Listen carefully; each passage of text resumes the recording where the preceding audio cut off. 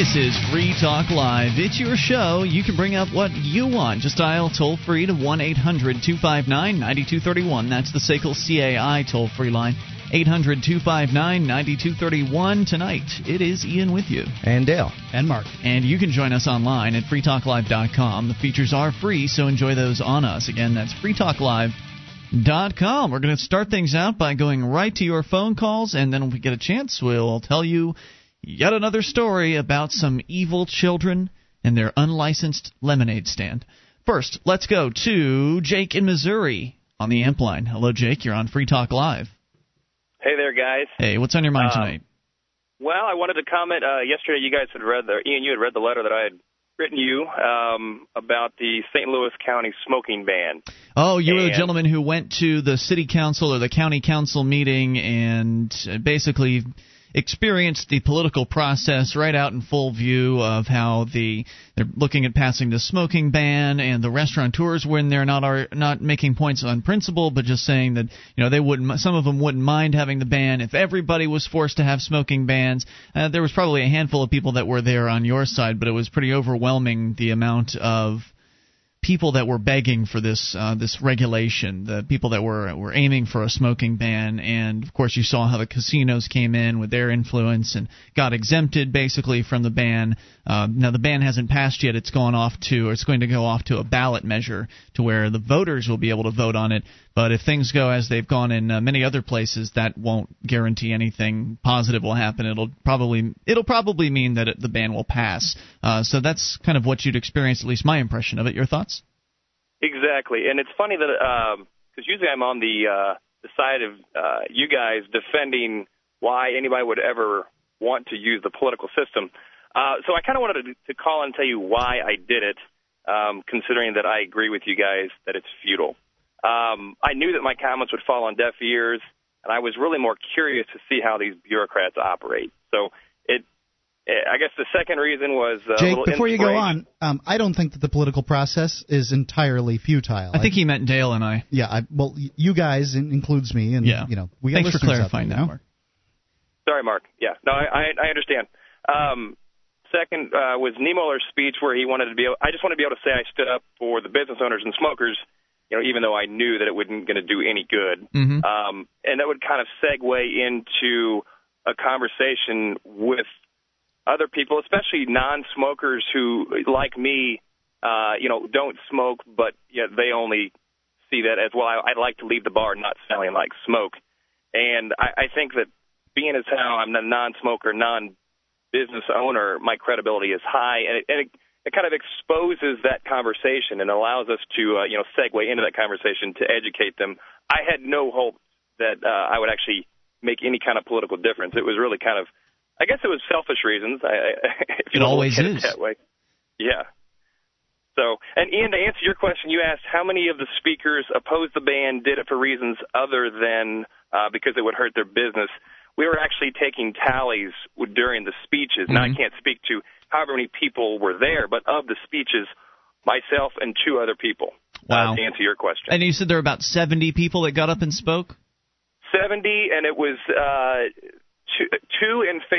two more in favor. So I guess it'd be like 36 to 34 in favor of the ban.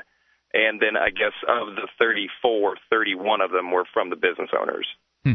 So anyway, that's all I've got. I just wanted to kind of clarify that I, like Dale and Ian, don't believe that anything can be accomplished politically. This was kind of a purely selfishly motivated. I don't know. I really hope that I could be proven wrong, because there are so many people that are putting time into the political system and putting effort in. People like Dennis, who we had on last night from the New Hampshire Liberty Alliance. You have been proven wrong. In New Hampshire. Like there's success politically here in New Hampshire. Where's the smaller government? When there's smaller government, you'll have proven me wrong. Thanks, Jake, for the call. Let's see that from the civil disobedience side. 1-800-259-9231. I don't really consider going and talking to the bureaucrats and telling them what they're doing wrong is necessarily working through the political process. I think, especially if you can do it on camera and get, that's something that gets out to people. You don't think that's working within the political process? Just going and speaking out against what's going on and just, you're spending your time. You're spending your time in their meeting. That's their little game, right? I mean, isn't that work? I think if you actually ask them some really poignant questions and that gets out there, I think that can be just the message getting out there is powerful. So then, how do you feel about people working, running campaigns? I mean, that gets the message out too, right? Well, no, I don't think it does. Why? Because you are playing the game then, as opposed to just being, you're critiquing them is one thing and saying you're doing, and I don't mean going in there and saying you need to pass this thing instead of this other thing. Yeah. I mean, criticizing the system out in the public in front of everyone is great, I think. Well, why couldn't you do that with a political campaign? Well, the one you talked about sounds kind of like that. Okay. I'm just trying to hold your feet to the flame there. There's some ambiguity there. He wasn't going out and saying you should pass one thing or the other. I mean, he wasn't speaking out against the system. He was speaking out against the use of force against business owners. He just said you shouldn't go in and regulate how business owners allow smoking. Yeah, I agree that it's entirely fine, but he's not speaking out against the system. He's just saying you shouldn't do this. So, but Dale is saying that's not. But you're saying that's not working in the system? I think that to some extent is in the system. Well, I don't.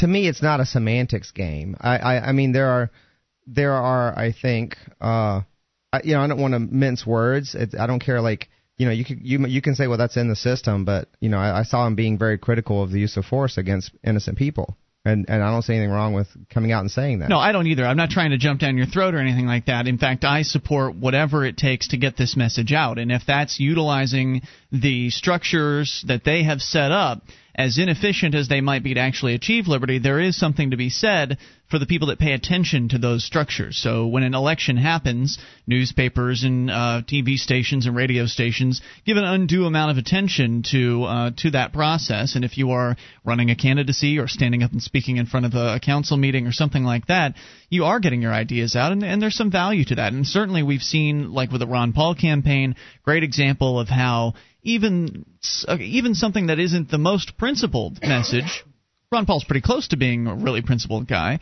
but even something that's not purely principled is still valuable to the movement because it brings new people in. There are people that are here in Keene, New Hampshire right now because they found Free Talk Live and Free Keene through the Ron Paul campaign. So there is value there. Crucial that we did take them some of those people that we took the rest of the way. I've even admitted that there was value in that people got recruited by the Ron Paul campaign, and then they and they also needed to kind of get disillusioned by it and see.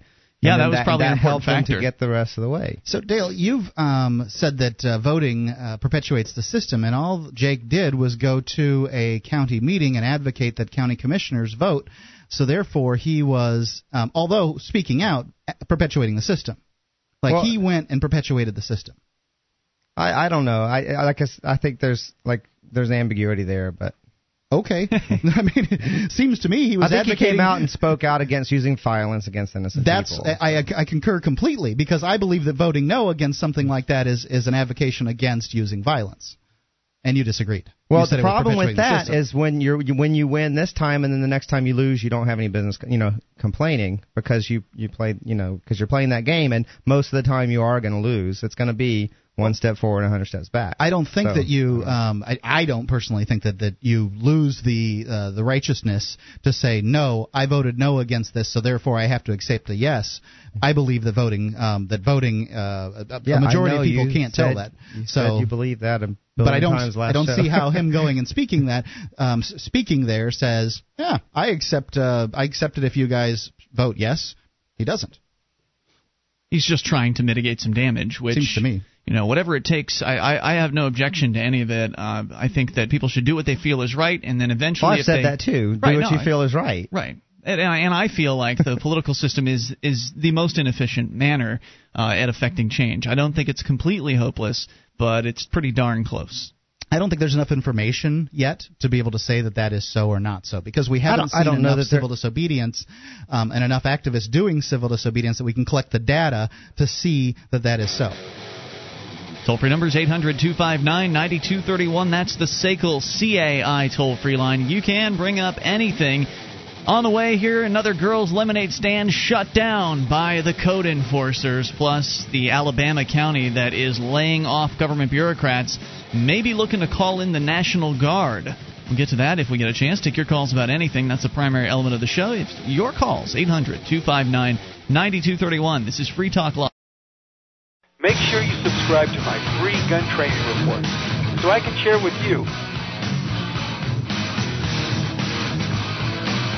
This is Free Talk Live, your show. You take control of the airwaves toll free at 800-259-9231. That's the SACL CAI toll free line. Tonight, it is Ian with you. And Dale. And Mark. And you can join us online at freetalklive.com. All the features are free, so enjoy those, including live streams. We have a broadband version, a dial-up version, even a webcam, all over there at listen.freetalklive.com. Enjoy it on us. That's listen.freetalklive.com. Free Talk Live is brought to you by the Free State Project. It is your best chance at attaining liberty in your lifetime. Getting together with hundreds and soon thousands of like-minded, liberty-oriented individuals to get active for freedom. Go and learn more at freestateproject.org. Get on board and join us in this amazing movement. freestateproject.org. We continue with your phone calls. Alex is in New Jersey, and you're on Free Talk Live. Hello, Alex. Hey, guys. How's it going? Hey, what's on your mind tonight? Well, there was a guy that called in about 3 or 4 days ago, and he was talking about overpopulation, and he claimed that he was a biologist of some sort, and what he said from a biological standpoint was true, but his solution was completely wrong. He advocated that some type of population control be put into effect, but I think that what was neglected to be said by both of you guys was that the reason why population is out of control is because of the government giving people incentives to have more children with the welfare program. I think that if the market were able to take to be the driving force between people having children, they wouldn't be able to afford it. And, I don't know, Alex. It would be sustainable. I think that what you might be talking about is a factor in some relationships where there are more children born because of government incentive in the United States and maybe some westernized countries. You can't deny that incentive. Most of them, their populations are decreasing if you don't include immigration. The places that population is increasing, the places that are the countries that are generating people, are places that they don't have government incentives to have kids. It's possible that that's poverty. Now, I will agree that that government's taxation decreases the amount of money that the more affluent people have that they can then give to the poorer people, and that the countries of the poor people will intercept the money that is being donated to their poor citizens, and so therefore they keep their citizens poor, and poor people have kids. Poor people can't afford contraception too easily, and people just like to do the old in and out. I mean, it's a fairly popular thing amongst human beings. So if you can't afford contraception and you're having a lot of sex, eventually babies are going to happen, and I think that's probably the number one factor, is that people like to have sex as to why. Mark's dead on. The baby boom is over and has been for some time. The reason there's the Social Security system in this country is a pyramid scheme that was only working. They kept milking it, and it was only sustainable because there's more people. There were more people being born than there were going into retirement, and as those baby boomers were growing up, they're working and paying into Social Security and keeping it from going under. And it's now starting on a decline, as there's going to be less and less working people, and a lot of those baby boomers are going to be retiring. And so I think Ian, you won't deny that if the market forces were in effect, that population would be under a better control to what is sustainable. Wouldn't you agree with that? I think what you've just heard from Mark and Dale is that what you're saying isn't really the case in America. It's more the case in a lot of other places. But I think that doesn't mean that you're incorrect. I think that the incentives you're talking about do incentivize people in the wrong direction as far as having kids are concerned. I mean, if you can get paid for having kids, you're going to have some kids. If you have to pay to have kids, then you've got a natural incentive to be very cautious about those sorts of things. So I think that's certainly something that's going on out there, but I don't think you can label government welfare as the number one cause of what people would determine as overpopulation. If you reduce the size and scope of government, the overpopulation thing probably wouldn't be as big of a problem as people are making it out to be now? On a global scale. Okay. Very good. Thank you very much, Alex, for your input. Thank you for the call. 800-259-9231. It's the governments of the world that are keeping people poor. I mean, these folks that are around the world that don't have much opportunity, it's not there because the government is saying you can't do this, you can't do this, you can't start your own business, you can't even own property. All kinds of rules and regulations that keep poor people poor, and then they go and have kids and they can't feed them, and that's a real problem. It's upward mobility too. If in countries where upward mobility is possible, and here in America we simply don't understand that what it's like to have upward mobility stopped and stifled. But meaning being able to step out of your class, the level. I don't like the terms classes, but that's what term do you want to use? I just don't. I don't like income strata. Okay, I don't know. It just feels wrong to put people into groups like that, but I see where you're coming from. But, when you're talking, you need to make. We're talking about income strata. We're not talking about groups of people. It is difficult in most countries, very, very difficult to step out of your income strata. If you're in the lowest one, why is that? Is it because of government regulation and because of? I can only assume that it has to do with land ownership. In many countries, very few people own land, and most people. Work for them, that kind of thing, is sharecropper situations. You're never going to get out from under the thumb at that point. Toll-free number here is 800-259-9231. But then again, I don't really think there is a problem with overpopulation in general. I mean, that was what the whole original conversation was about when he was referencing. I don't see any evidence for that. I mean, I'd love to see the evidence for that. There just doesn't seem to be any that I can tell. Someone might suggest that there's not enough food to feed the people of the world, but that's not the case. Just because people aren't getting food doesn't mean there isn't enough food to feed people. If you look at we're paying farmers in this country not to grow things. Right. And in addition, the feeding people, there are people in America, I think I was looking at the Wikipedia article about overpopulation, and it was pointing out some counterpoints that in America people have doubled their caloric intake or something like that over the last I forget how long.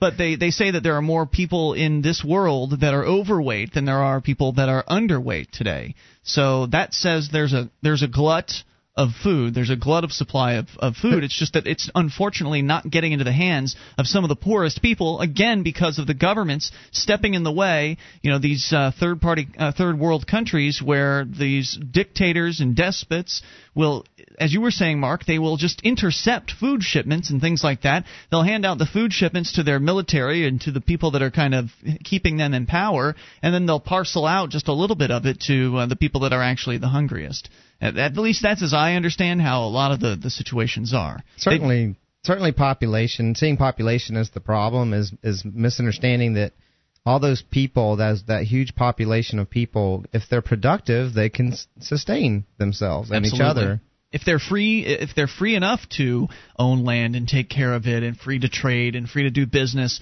then the marketplace will create a situation that will put food in people's mouths. But as long as there's some strongman government there in the way, standing in the way of that from happening, they're doomed to poverty. I would love to. I'd love somebody to correct this if I'm wrong, but I've heard that you could take everybody in the world, give them an acre, and they would fill up the size of Arkansas.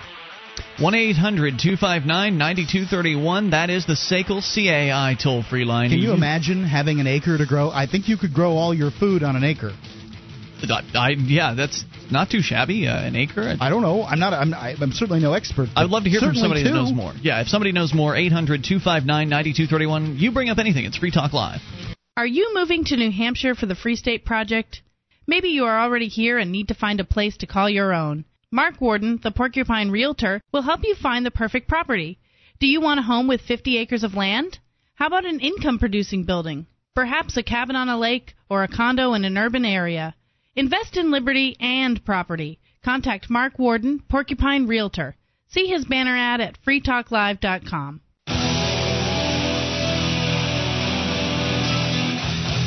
This is Free Talk Live, your show. You bring up anything via the toll-free number at 800-259-9231. That's the SACL CAI toll-free line, 1-800-259-9231. It is Ian with you. And Dale. And Mark. And you can join us on our website at freetalklive.com. The features we give to you, so enjoy those on us. They include updates.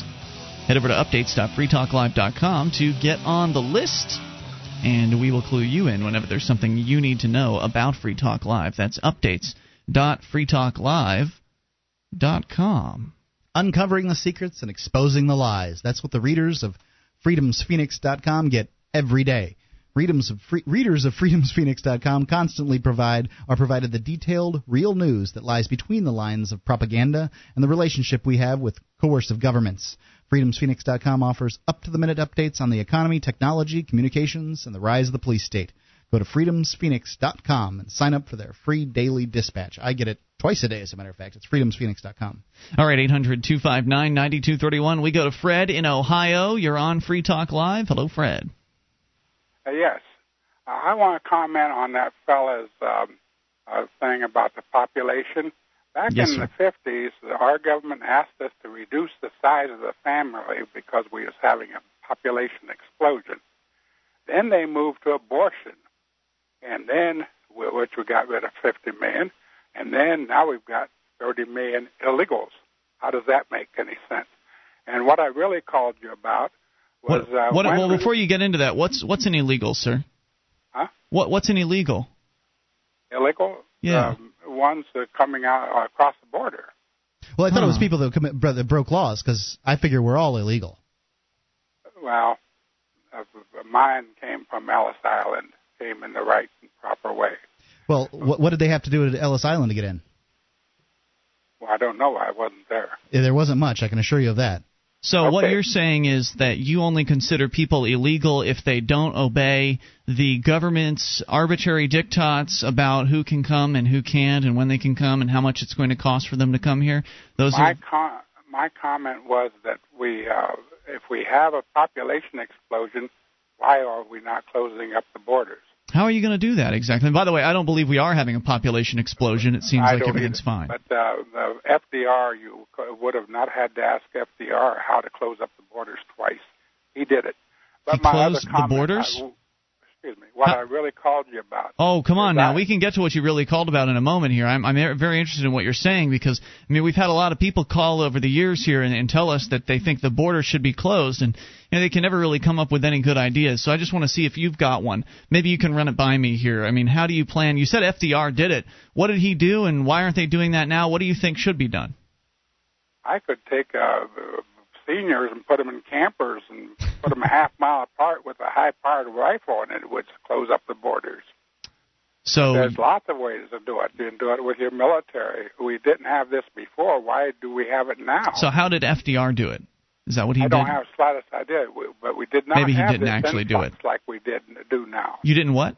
We didn't have this influx of the Mexicans. What's wrong with Mexicans, sir? I don't know that there's anything exactly wrong with them, but some of them are killing our people. There's white people that kill people too. What's your problem? I don't have the problem. I was just making. It sounds like you have a problem. You're talking about putting people with high-powered rifles. Sir, it sounds to me like you have a problem. You're talking about putting people with rifles along the border so they can shoot at peaceful people coming across. Do you believe that everybody that comes across the imaginary line in the southern sand is a murderer, sir? Do you remember the Alamo? Do you remember what we I wasn't fought around. For? Who fought for what? You fought in the Alamo? The Alamo was fought by the Mexican army at the time, which was was essentially an offshoot of the Spanish army. It was a colonial army. It was a European power, essentially. We can't afford the welfare that we're giving these people. But I really would like to get to what I really wanted to talk about. I agree that we have a welfare problem. Please go on. Okay.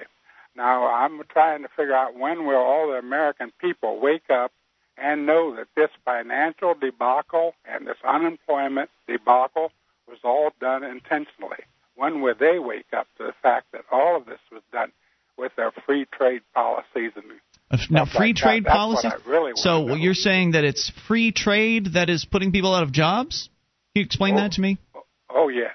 Yeah, free go ahead. trade, or the factories left this country and went overseas. Yes, I'm saying that. So do you believe that we have free trade? Huh? Do you believe that we have free trade in this country? Do I believe it? I think we're getting took with what we got. We're getting took? Yes. Okay, but you use the term free trade. So are you saying there is free trade today, sir? There's something, because all of our shoe factories have moved out, and I'd rather buy an American-made shoe and pay or American 7 times as much plumbing or American-made parts for my automobile. Are you a wealthy man, sir?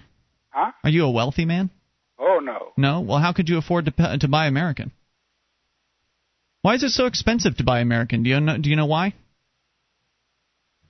Because the American people got paid money, good money, decent wages, and we was on our way to the top, but the big shots couldn't stand that. Would you describe yourself as a protectionist, sir? Oh, I would reckon I'm very much for this country. So you're not for, well, okay, it doesn't sound to me like you're for my freedom. It sounds to me like you're for whatever you think would be best for you, even if it's at my expense. Would that be accurate to say? Not hardly. No? Are you American or are you Mexican illegal? I'm not. I can tell you that I was born on a plot of land, sir. I don't think it really matters exactly where it was. But what I'm trying to get at if here. If you're legally citizen, you belong here. As I am a legal citizen.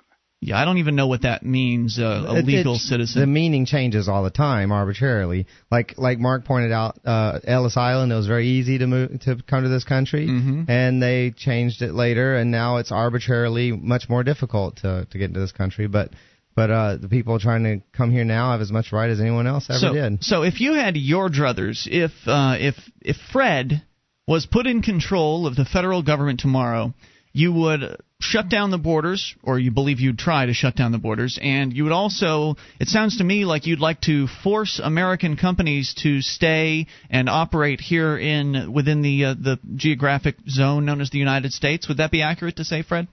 Yes, it would be. And furthermore, if everything would have stayed relative, we would have all been making good money. Do you consider yourself someone who hates freedom?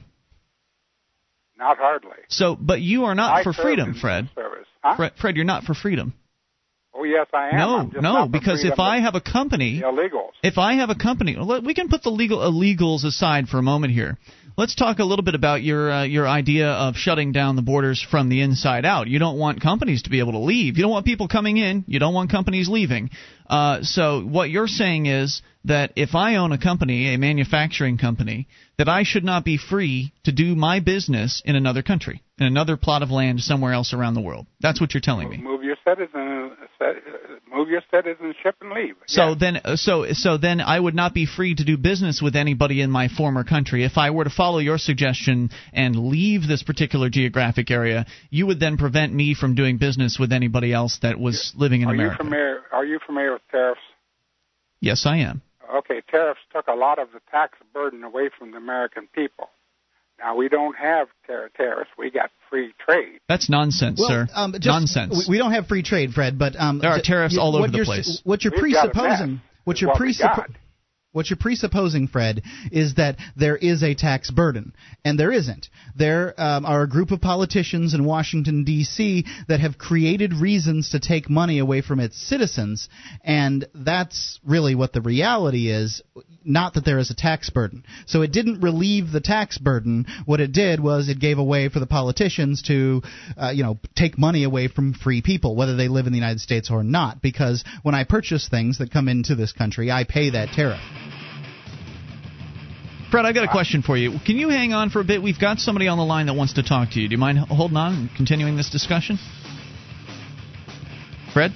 Yeah. Okay, hang on. We're going to bring you back. More with Fred in Ohio, 800-259-9231. You can bring up whatever you want, and if you have a question for Fred or a comment, you're welcome to get on the line here, 800-259-9231. This is Free Talk Live.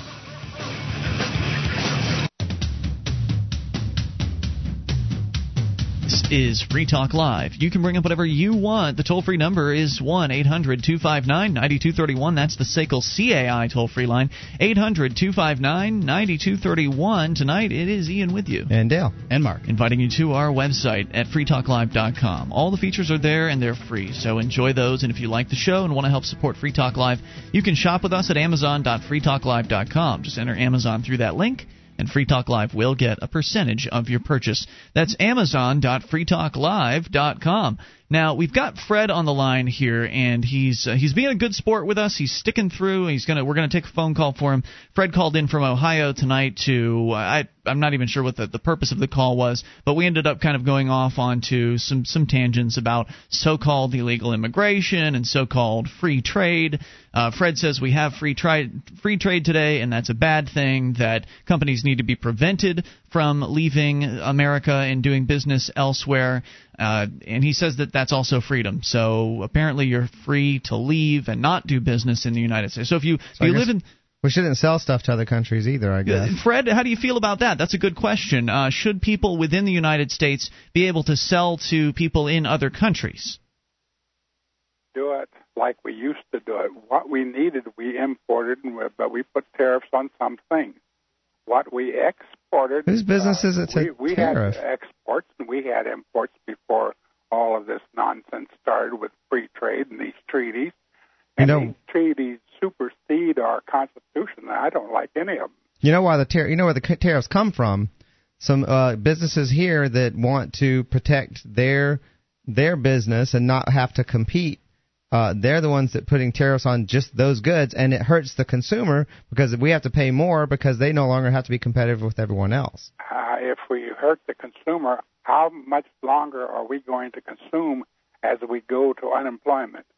We will not be unemployment very much longer. It's not being caused by having too much trade. I guarantee that, especially, But this deficit, trade deficit, is caused by free trade, and we can't sustain that either. How is it that you can call a situation where virtually every product that comes in and leaves this country is taxed by the U.S. Federal government? How can you call that free trade, sir? It's what leaves here is taxed, you say? I believe that to be the case in some industries. I don't know about that. It's certainly taxed by the countries it goes into. Stuff that's coming in. Yeah, stuff that's coming in is definitely taxed. There's no surprise that it's taxed, but the other countries tax our exports, imports to them, because we're taxing their products to us. How can you call that free trade? I don't know what you call it, but it's... You've been calling it free trade the whole time. So do you take it back, or are you saying it's in point of fact not free trade? NAFTA and GATT. Whatever those things did, they did a number on all of it, because we're going for unemployment now. Okay. And it's causing this, and it was caused intentionally, along with the financial debacle. It's all done intentional. Let's say you're right about that, Fred. Let's say you're right. This was all planned out. What do you think you can change about it? I mean, if this was really planned from the top, I'd get rid of NAFTA, GATT, all these other. How are you going to do that, Fred? I mean, if you believe that they did this, they being the federal government, what makes you think that you're going to be able to change things significantly enough in Washington, D.C. to get things the way you want them to be? You'd have to be president, and then you do it with executive orders. Right. So how are you going to achieve that, Fred? Huh? How are you going to achieve that? I can't. I don't have $600 million to become I don't think any of us president. could. Well, but all it takes is 300 million votes. So you agree the system is completely corrupt? $600 million. It just takes 300 million votes. So basically you are a protectionist. You don't want people coming in here and competing for jobs because you call them illegal, and you get angry at them for trying to come here and make a better life for themselves. We have the unemployment that we have, and our people go unemployed while we're our people. Are you a collectivist too? While we're at it here, Fred, you believe that people are groups that based on the plot of land they were born on means they should be grouped into one particular group, for lack of a better term? I think Americans should be called Americans. Now, does that include Canadians and Mexicans? Are Canadians Canadians and Mexicans also considered Americans by you? Is all the American citizens by you? Not. I wouldn't. We should have. If you wanted to bring up Mexico, okay, Canada's almost equal with us, and it isn't bad. And a lot of the people up there are terrific. I've met them, and I've been up there.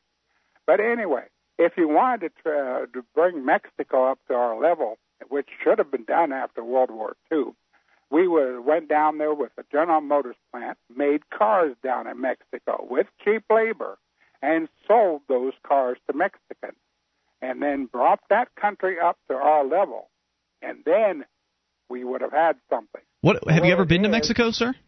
Huh? Have you ever been to Mexico? Oh, yeah. Yeah? Well, how long ago was it that you went there? I jumped the border once. How long ago was it you went there? Probably 20, 30 years ago. So is it possible that, sir, is it possible that things have changed in 20 or 30 years in Mexico? They're not up to our level. How do you know that? You haven't been in 20 or 30 years. I've heard you talk about it. And you haven't heard me talk about it. I've heard Alex Jones. Well, I'm not Alex Jones, and I don't know what he has said, but I can tell you that I was on LouRockwell.com website on their blog just the other day reading posts from people who have actually been to Mexico. And one of these gentlemen, and obviously it's a case study, but one of these gentlemen says that the factories down there are cleaner and in better condition than the ones up here that he works for. He goes and inspects different factories, as I understand it, and things are better down there, at least in that particular trade. Well, when they get up to our level of standard of I'm telling you they're better. Employment. Sir, I'm telling you, at least in some areas, they're better than our level. And if by our level you mean people within a specific geographic region. I want to go to the phones here because David's been waiting patiently to talk to you. David in New York, you're on with Fred. David in New York? Evening, fellas. Hey, you're on with Fred. Okay, I want to discuss this idea of having free trade in America, and I can explain it in 3 simple points.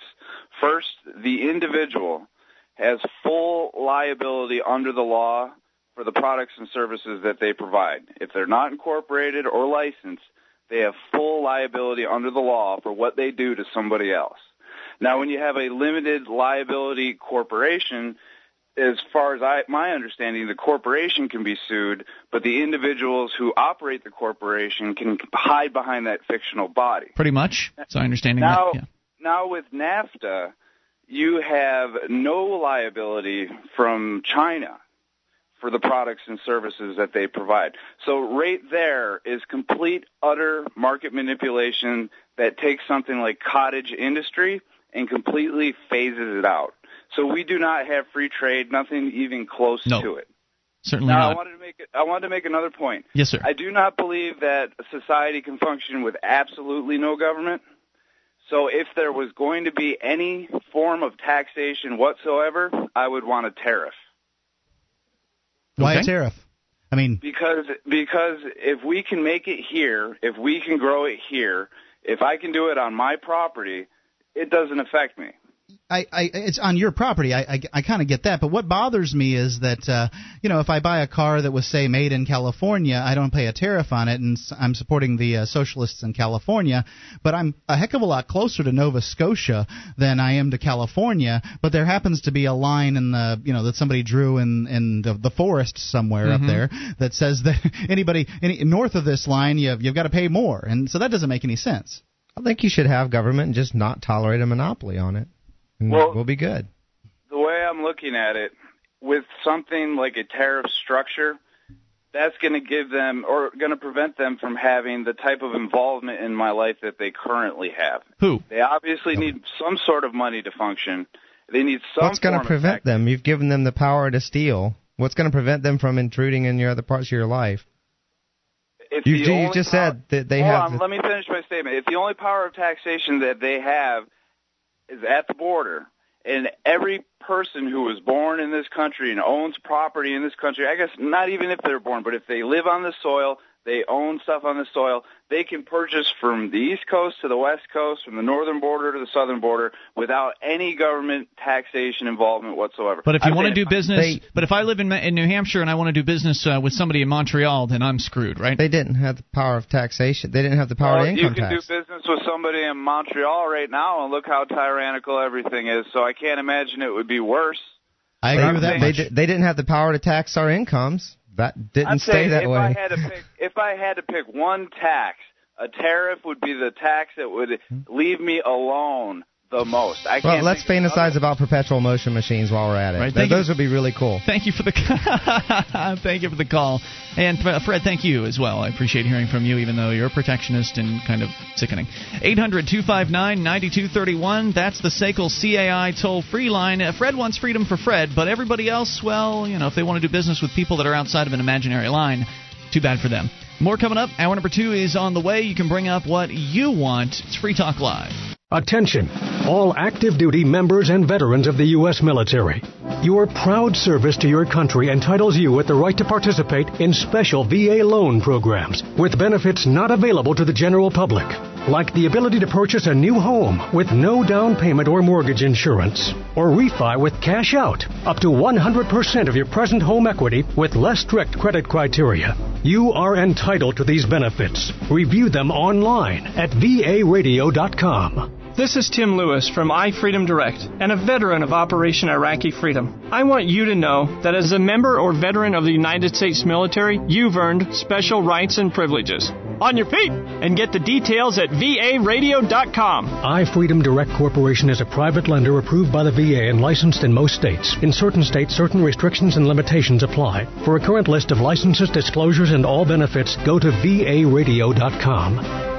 varadio.com.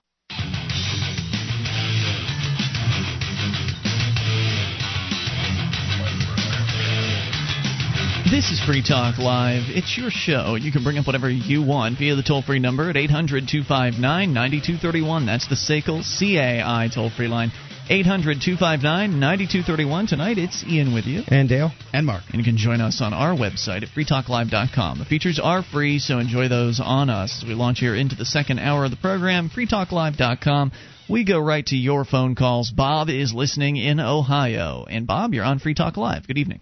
Hey, God bless. Hey, fellas, here's a real short, easy, simple way to look at it. I've been around the world twice, many countries.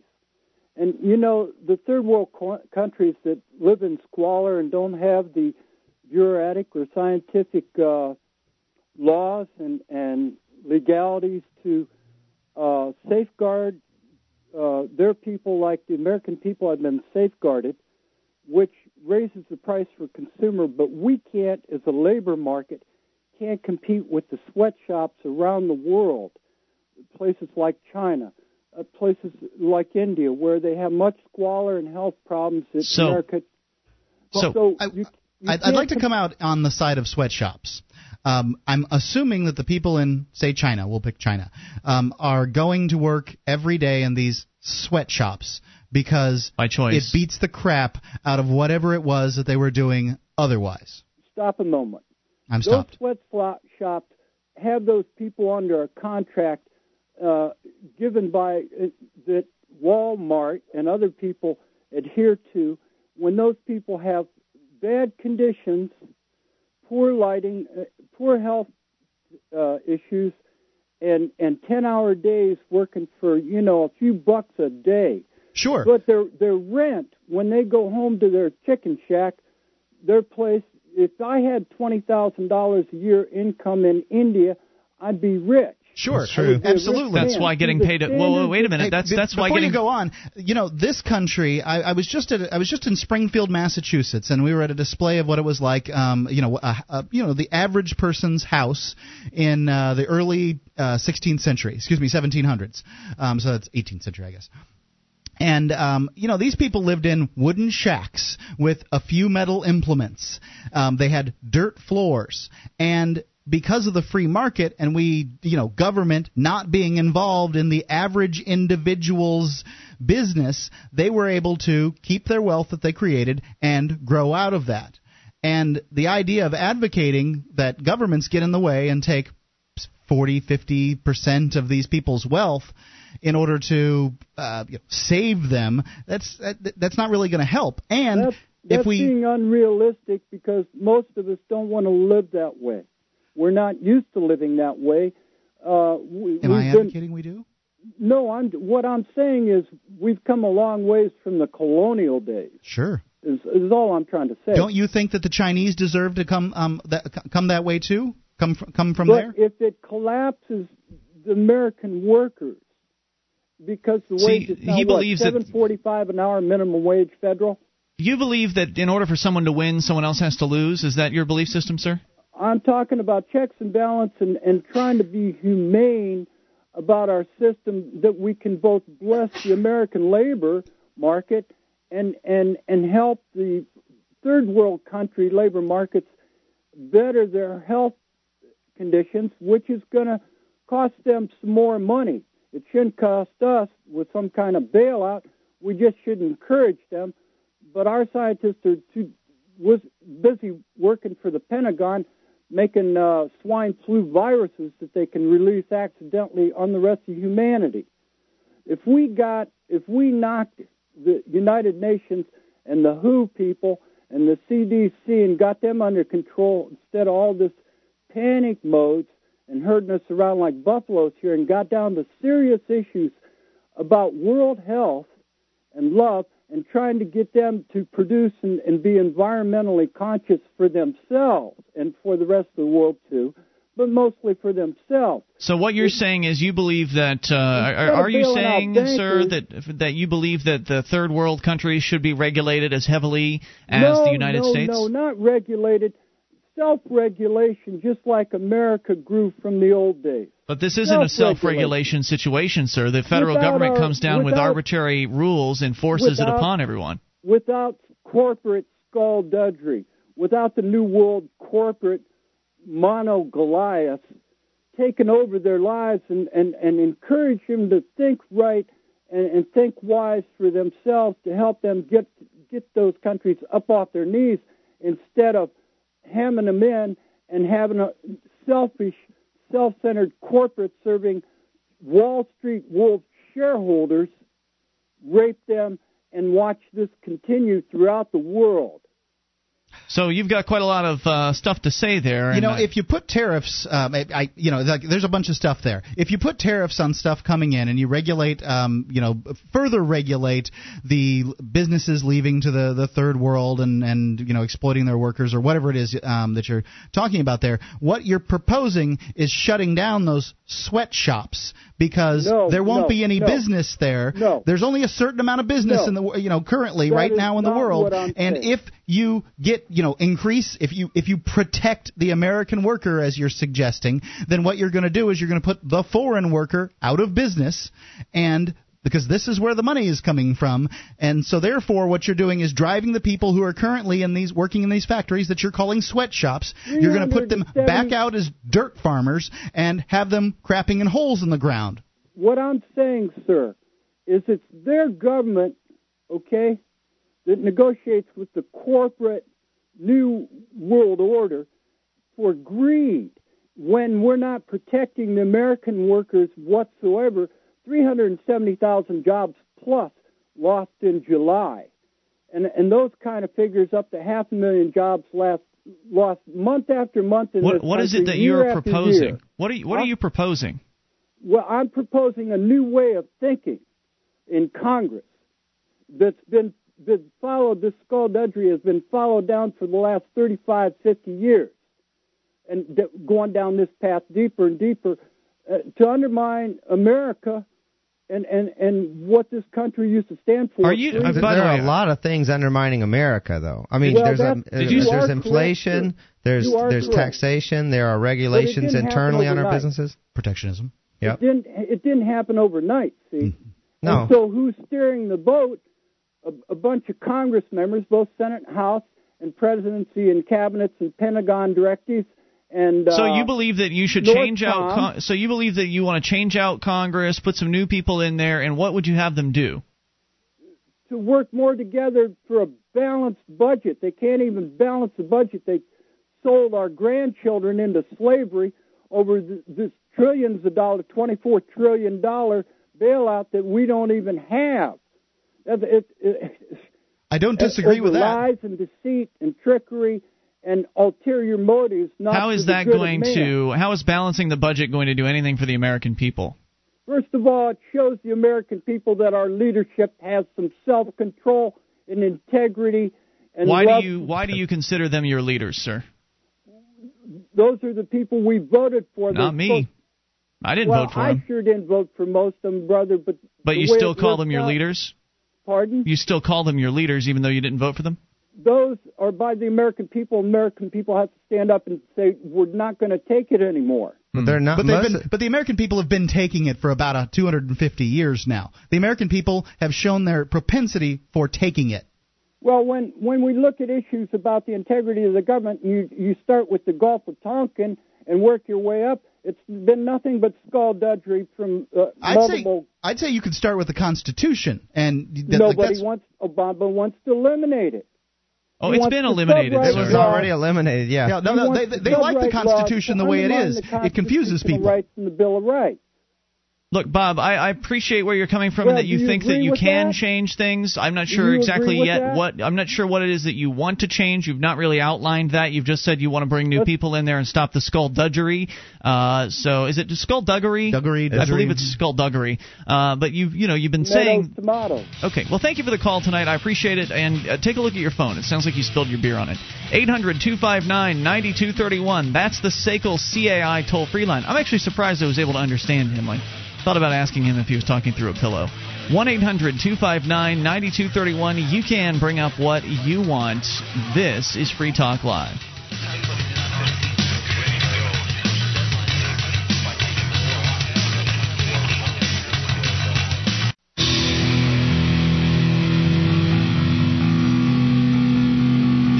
Talk Live. It is your show, and you can bring up what you want. Just dial toll-free 800-259-9231. That's the SACL CAI toll-free line.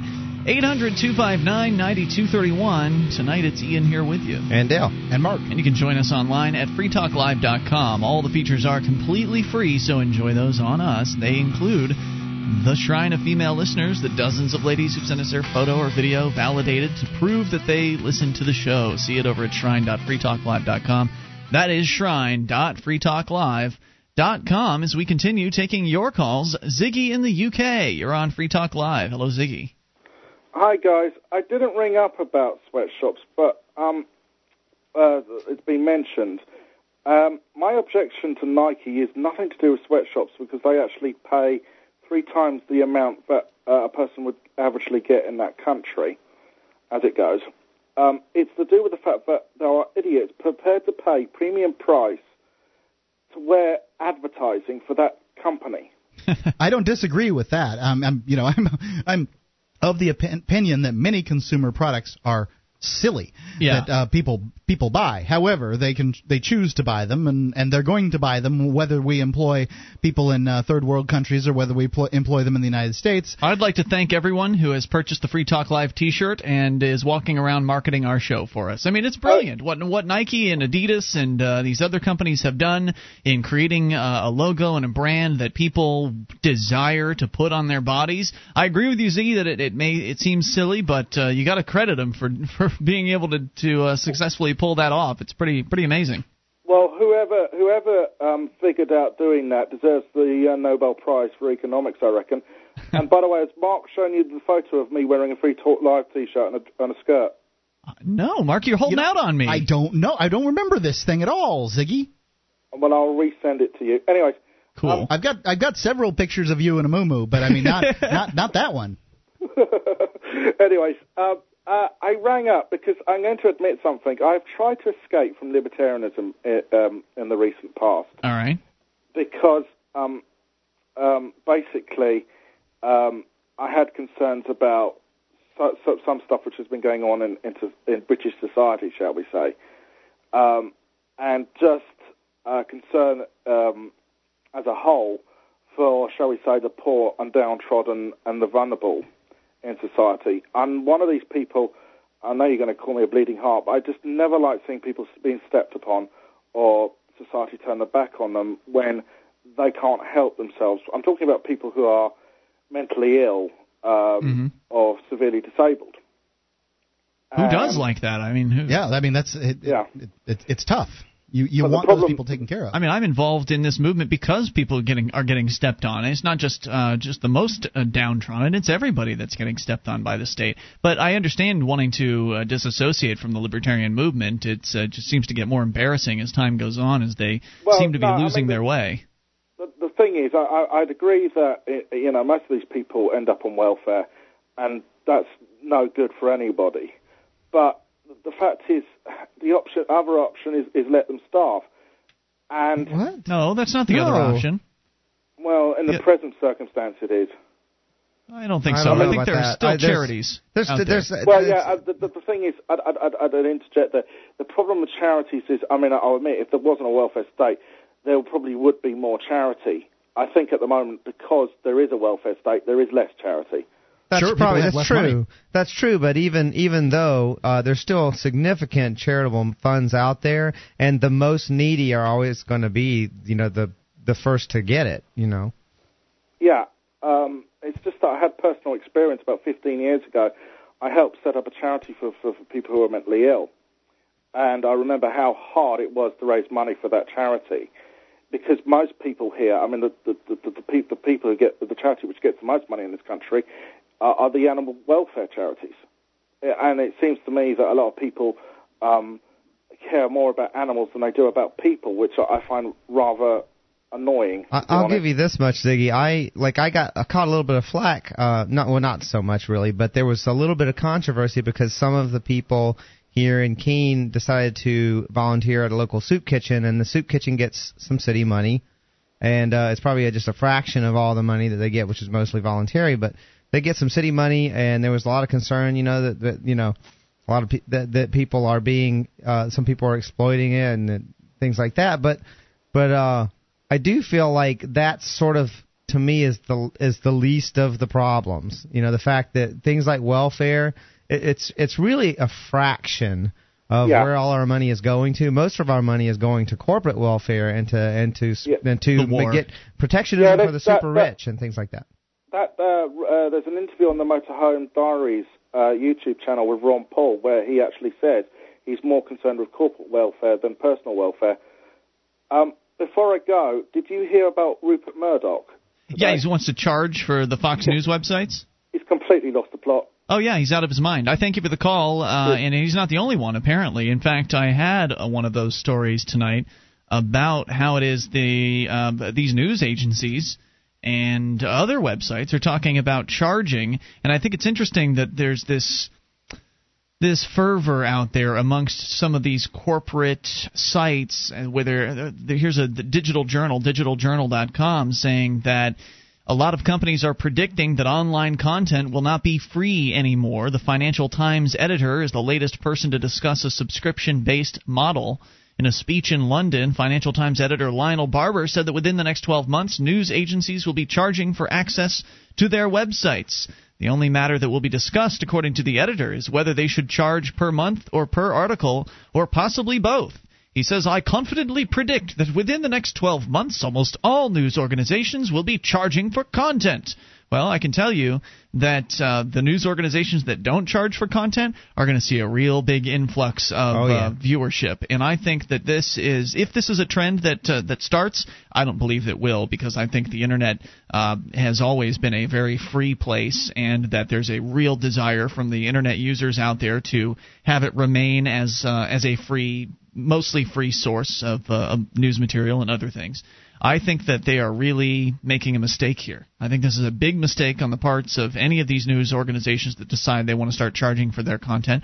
Maybe they'll have a two-tiered system where some stuff is free and some stuff is charged. I don't know. A lot of them have that now. I guess they're just getting greedy and they don't feel like they're making enough money off of it. It sounds like a sense of entitlement. Well, we should get paid. This is a lot of work and everything. But what it's going to come down to is what the market will support. That's true. And will it? It seems very questionable to me. It sounds like I think it's almost like he's trying to plant the seed, get people used to the idea that yes, you're going to have to pay for stuff. Yeah, that's kind of how I took this and it wasn't just this story. It's been here and there, and of course the big news yesterday was Rupert Murdoch from Fox, the owner of Fox, announced that all Fox News related websites or Fox related news sites will begin charging for content, including FoxNews.com.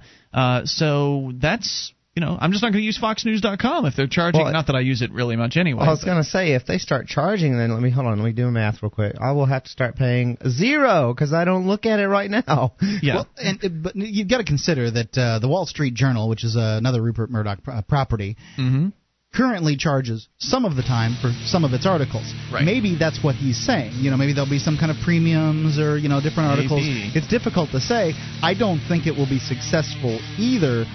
And, to address what Dale said, these people do work hard. They do deserve to be compensated. However, we'll let the marketplace figure out how that is, because that's how it's going to be. Yeah, a lot of these are old media companies that are very upset that their news print readership is dropping off. I want to continue this discussion in moments. It's Free Talk Live. This program is brought to you by FreeKeene.com. FreeKeene.com features audio, video, and blogs chronicling the transition to a voluntary society. FreeKeene.com also has comments and discussion forums so you can be heard. FreeKeene.com. This is Free Talk Live. You can bring up what you want. Toll free at 800-259-9231. That's the SACL CAI toll-free line. 800-259-9231. It is Ian with you. And Dale. And Mark. And Mark, yes. 800-259-9231. You can join us on our website at freetalklive.com. The features are free. We've got archives. If you've missed a moment of the show, they're all there for you right there on the front page. Click, download, they're yours. freetalklive.com. SACL CAI is the main sponsor of Free Talk Live. They do collections, early out billing. They purchase charged-off receivables. They pretty much do anything with major telephony. If you need people contacted, whether it's for collections or any other reason, contact SACL CAI. You can see their banner at freetalklive.com. We'll talk more about the newspaper situation here in a moment. Let's go first to Corby, listening in Florida. Corby, you're on Free Talk Live with Ian, Dale, and Mark. Hey, guys. First off, I just want to say that ninjas would kick the pirates' butt. Ninjas would sneak up on the guy, but while the pirates, before he even knows he'd have his other hand would be missing. How can oh, my you God, say my hand. that? Are you a Pirates fan, No, I'm Dale? No. The debate has been rehashed. It hasn't come up in a few years on the program, so I guess people are chiming in with what they think. Anything else on your mind? That's why I called. Yes. Anyway, okay. This is the biggest conspiracy of all time. This is bigger than the New World Order, the Skull and Bones, 9/11, JFK, the single bullet theory, and the moon landing hoax all combined. All and right. maybe you probably have the answer. Why do you and Alex Jones have the same phone number? Wow. Do you really not know the answer? Is it because of GNC? GCN is a nutrition company. Yeah. GCN is the Genesis Communications Network, and they are It's the government, man. They got to you too, didn't they? I wish I wish that we could say we've been offered something, but no, the offer hasn't even come in yet. I mean, they haven't even tried to buy us out. Yeah. I'm afraid that the Illuminati doesn't think we're very significant. Okay, well, I just thought it's funny. I've met coke dealers that are less paranoid than those guys, but I listen to their show. I think it's kind of hilarious. Oh, you mean the other shows on this network? Some of the other shows on this network? The Alex Jones specifically. I like the show just because it makes work go by because it's comical, but those guys are more paranoid than, if they really believe that, it's kind of like you were called yesterday, the Japanese ninja control the Masonic Europeans. If those guys really believe that stuff, it makes me feel so normal that I don't have any issues at all whatsoever when I listen to those. Between that and Coast to Coast, the UFO people, I feel I'm the sanest person walking around compared to those people. So interesting perspective. I thank you for the call tonight. FTL is like the ninjas of radio. That's interesting. I've never heard of that. We're totally off of their radar, but we're going to sneak up on them and get them. I don't know if we're off their radar. I just don't think ninjas are silent. Yeah, I don't. That's a good point too. But I don't know if we're really off their radar. I think We've had George Bush call the show. Well, someone who sounded a lot like him called the show. He said he was George Bush. He sounded like George Bush. What do you want? He talked about ponies. To answer the question, though, why we have the same phone number as some other shows, it's because the number is run by the number is screened by the Genesis Communications Network. They are our syndicate. That is meaning that they are the company whose job it is to get us on the satellite that distributes this program.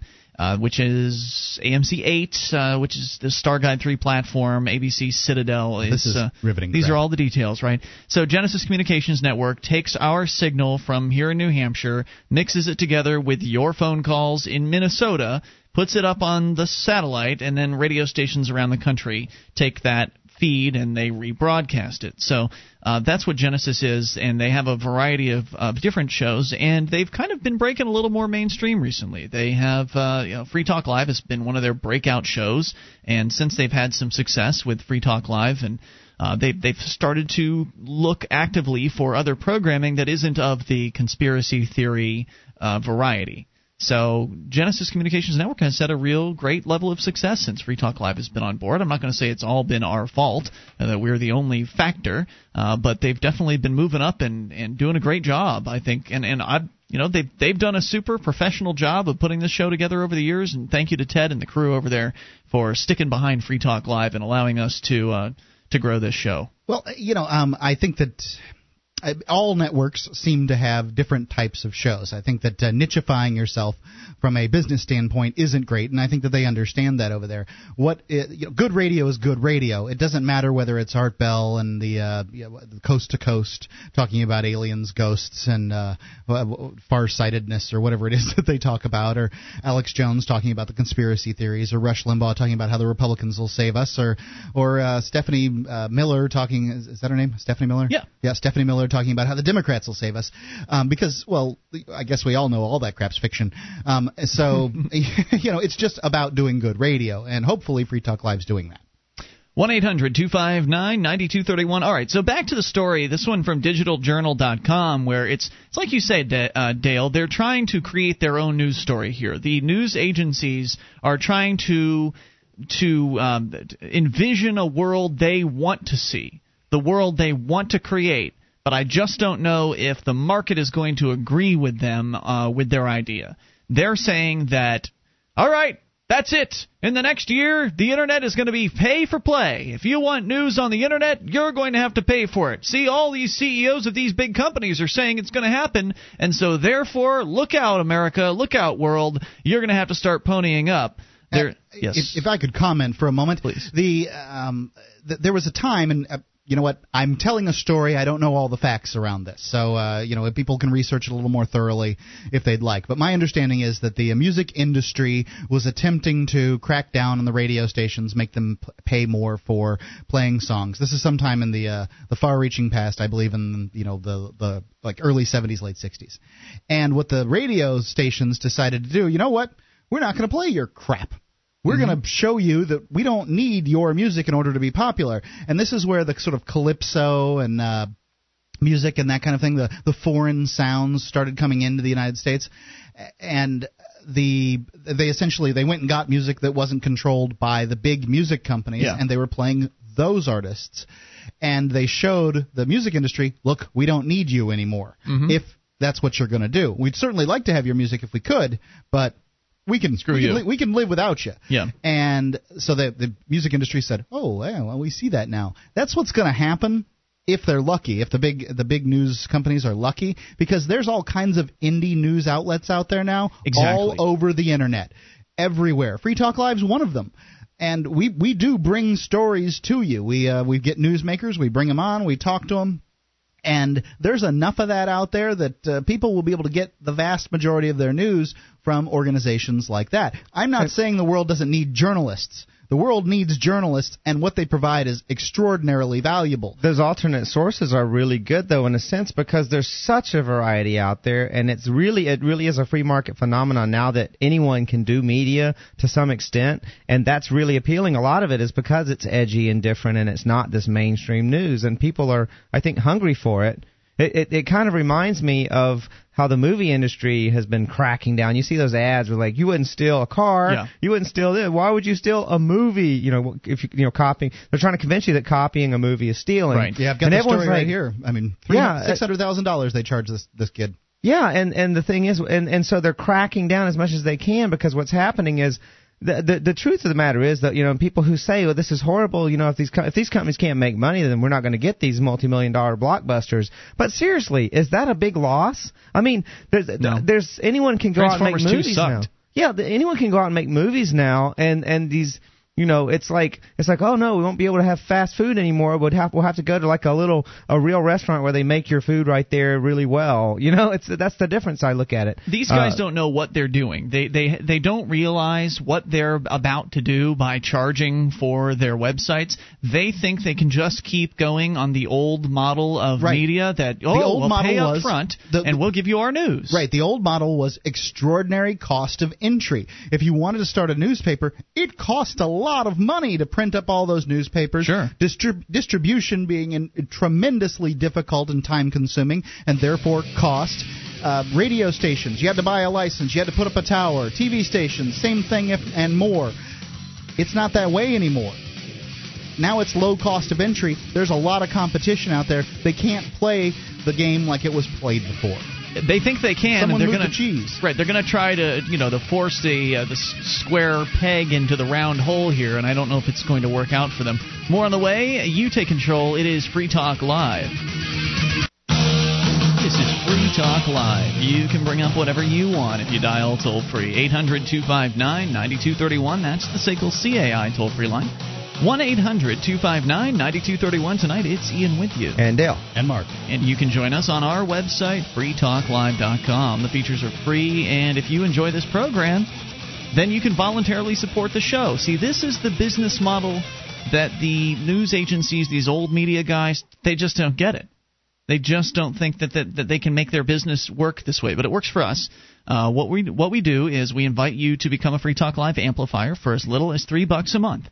You send that money into us via any major credit card. It's automatically deducted. You don't have to think about it once you've signed up. You can do PayPal as well. There's some alternative options for those of you that don't like credit cards or PayPal.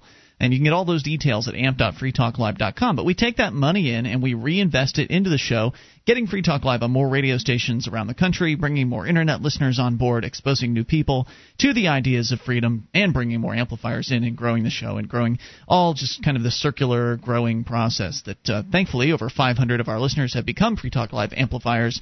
And are currently, actually, probably far more than 500 have become, and a lot of them have, for whatever reason, dropped off over the years because people have their own thing that they do. They come, they go. Whatever works best for them is fine. But thank you to everybody that has come on board as an amplifier for however long you've been on board, and super thanks to everybody that continues to amp the show.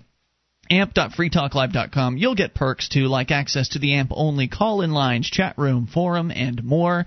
That's amp.freetalklive.com. And it really ties into the discussion we're having right now about these old media entities, people like organizations like the New York Times and Fox News, big media, old media. They don't get it. I mean, they've been their newsprint distribution has been dropping off like a rock. They've been having a real tough time over there. All the while, they have seen new business coming into their websites as far as readers coming in from around the world to get the news content that they're putting out. So clearly there is a demand for the content that these people are putting out. It's just that people would rather not have to pay for it, I don't think. At least I know. I think it's also an issue of scarcity. I mean, that's the market is there's supply and demand, and supply is going up. There are a lot of alternatives. Information is just not scarce anymore. That's true. And so it's not going to be as valuable. The market's going to have to adjust for that. It's just like right now, India is moving into a lot of freelance work with like graphic design and programming and things like that, and a lot of other services that can be done online. And that's I hate to say that the life is we're not going to be able to charge as much locally. People aren't going to be able to make as much in those fields for a while. You need laws. Like, you need protections, Dale. Exactly. You need a government to pass some regulation that won't allow those engine artists to compete with you. But what that means is that everyone who wants to benefit from those services can do it more cheaply, and that's good for everybody. It's not just me. I'm a computer programmer, and sure, I'd love it if someone could make sure that I continue to get $100 an hour. But everyone else is going to benefit if I can only charge a reasonable rate, and there are a lot more programmers out there. It leaves more money in people's pocket if they can pay less for the same services they're getting today. That means their quality of life will go up. And now, of course, right now, you'll be lucky if your quality of life stays even because the federal government is printing money out and inflating the money supply, which is essentially stealing money, stealing value from your bank account, stealing value from your savings. So anything you can do to stay on even keel is certainly a good thing. And if that means getting products from somewhere else for cheaper, that's the right thing to do. Scarcity going down is generally a good thing, right? I mean, we want the whole point of we want the things that we want, more cheaply and more readily available, and it's just very short-sighted to go, well, I'm going to suffer from this, and so we should do something about it. So in this process, the old dinosaurs, the New York Times, the Wall Street Journals, the Fox News, they're talking about how they're going to start charging for content. But like you're saying, Dale, there's so much of it out there. Why would I choose to go and get my content from the New York Times when I can go to an indie media website or something like that, some alternative source, and go and get as valid of an alternative perspective from somewhere else for zero cost. Why would I make that choice? The New York Times is counting on their belief that their perspective on the news is so much more valuable than whatever else is out there on the internet, and they're all the same distance. It's all just the same, the URL you have to type out is pretty much the only distance away that news is. It's just a moment's difference between one site to another. So why do they think that I'm going to pay, let's see, they're talking about maybe $1.99 a week or $5 per month to get access to their sites. What they're so failing to figure in at this point is how much the music industry is paying in order to hunt down the people who are pirating or whatever their stuff. It's going to be even easier or at least as easy, to just basically go and control C everything on the New York Times' page that you're reading, and then put it on your website, and it's going to be all over. People are going to be able to find this same material all over the internet. Watch for them to crack down. to go through statism to seek for really, really violent repercussions for hitting Control C. Yep. You should be charged thousands and thousands of dollars for hitting Control C and then Control V. Control V on your blog, copying and pasting, for those that don't know. Those two keystrokes should cost you thousands and thousands of dollars. Well, it wouldn't surprise me, because there's another side to this story, and that is that there's been talk, and I don't know if it's going to happen. I have no idea. It could. There has been talk at the governmental, state and federal level about some sort of news bailout, about some kind of subsidy, some government subsidy going to newspapers and going to other struggling old media organizations. It doesn't surprise me. It's just like paying farmers not to grow food that would make food cheaper for everyone and help poor families all over the country. But they're in this very short-sighted way protecting one little industry at the cost of everybody else. And the reason why is because the news media is so statist. I mean, it's so dominated by statism all across the board. The old media, the television, the radio, the newspapers, they're so statist. So there's a very big interest from the government, both Republican and Democrat, to keep these organizations alive. These people are nothing more. I mean, the New York Times, these other organizations are really nothing more than just a pep rally squad for the federal government.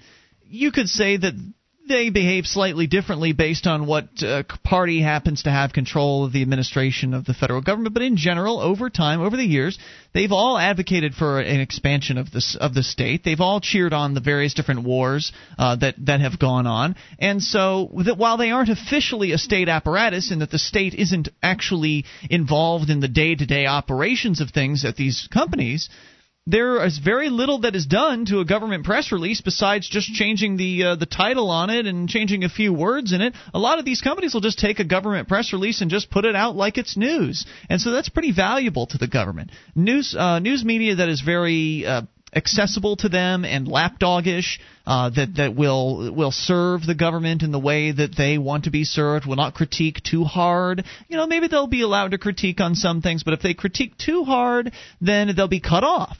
They won't get the interviews with the Secretary of State. They won't get the interviews with the politicians. And these people believe that politicians are important. They believe that government bureaucrats are important, and so they have to be very cautious in the way that they get critical, if they're going to get critical at all. So the feds have a very big interest in continuing newspapers, in continuing the sort of lapdog old media. So you're right, Dale. It wouldn't surprise me either if they did decide to go through with some sort of old media bailout. But just like with the car companies, it's only going to extend the inevitable out for a little while. These guys can't make it. This Cash for Clunkers program, the way it's clunking along. I hadn't heard anything about this until this week. Give me the short rundown on this. Basically, everybody ran. The government put $1 billion out there for people to trade in their clunkers that they're calling them, their gas guzzling cars, and the requirement was that it be an improvement, I believe, of 4 miles an hour, gallons per mile or miles per gallon. Yeah, 4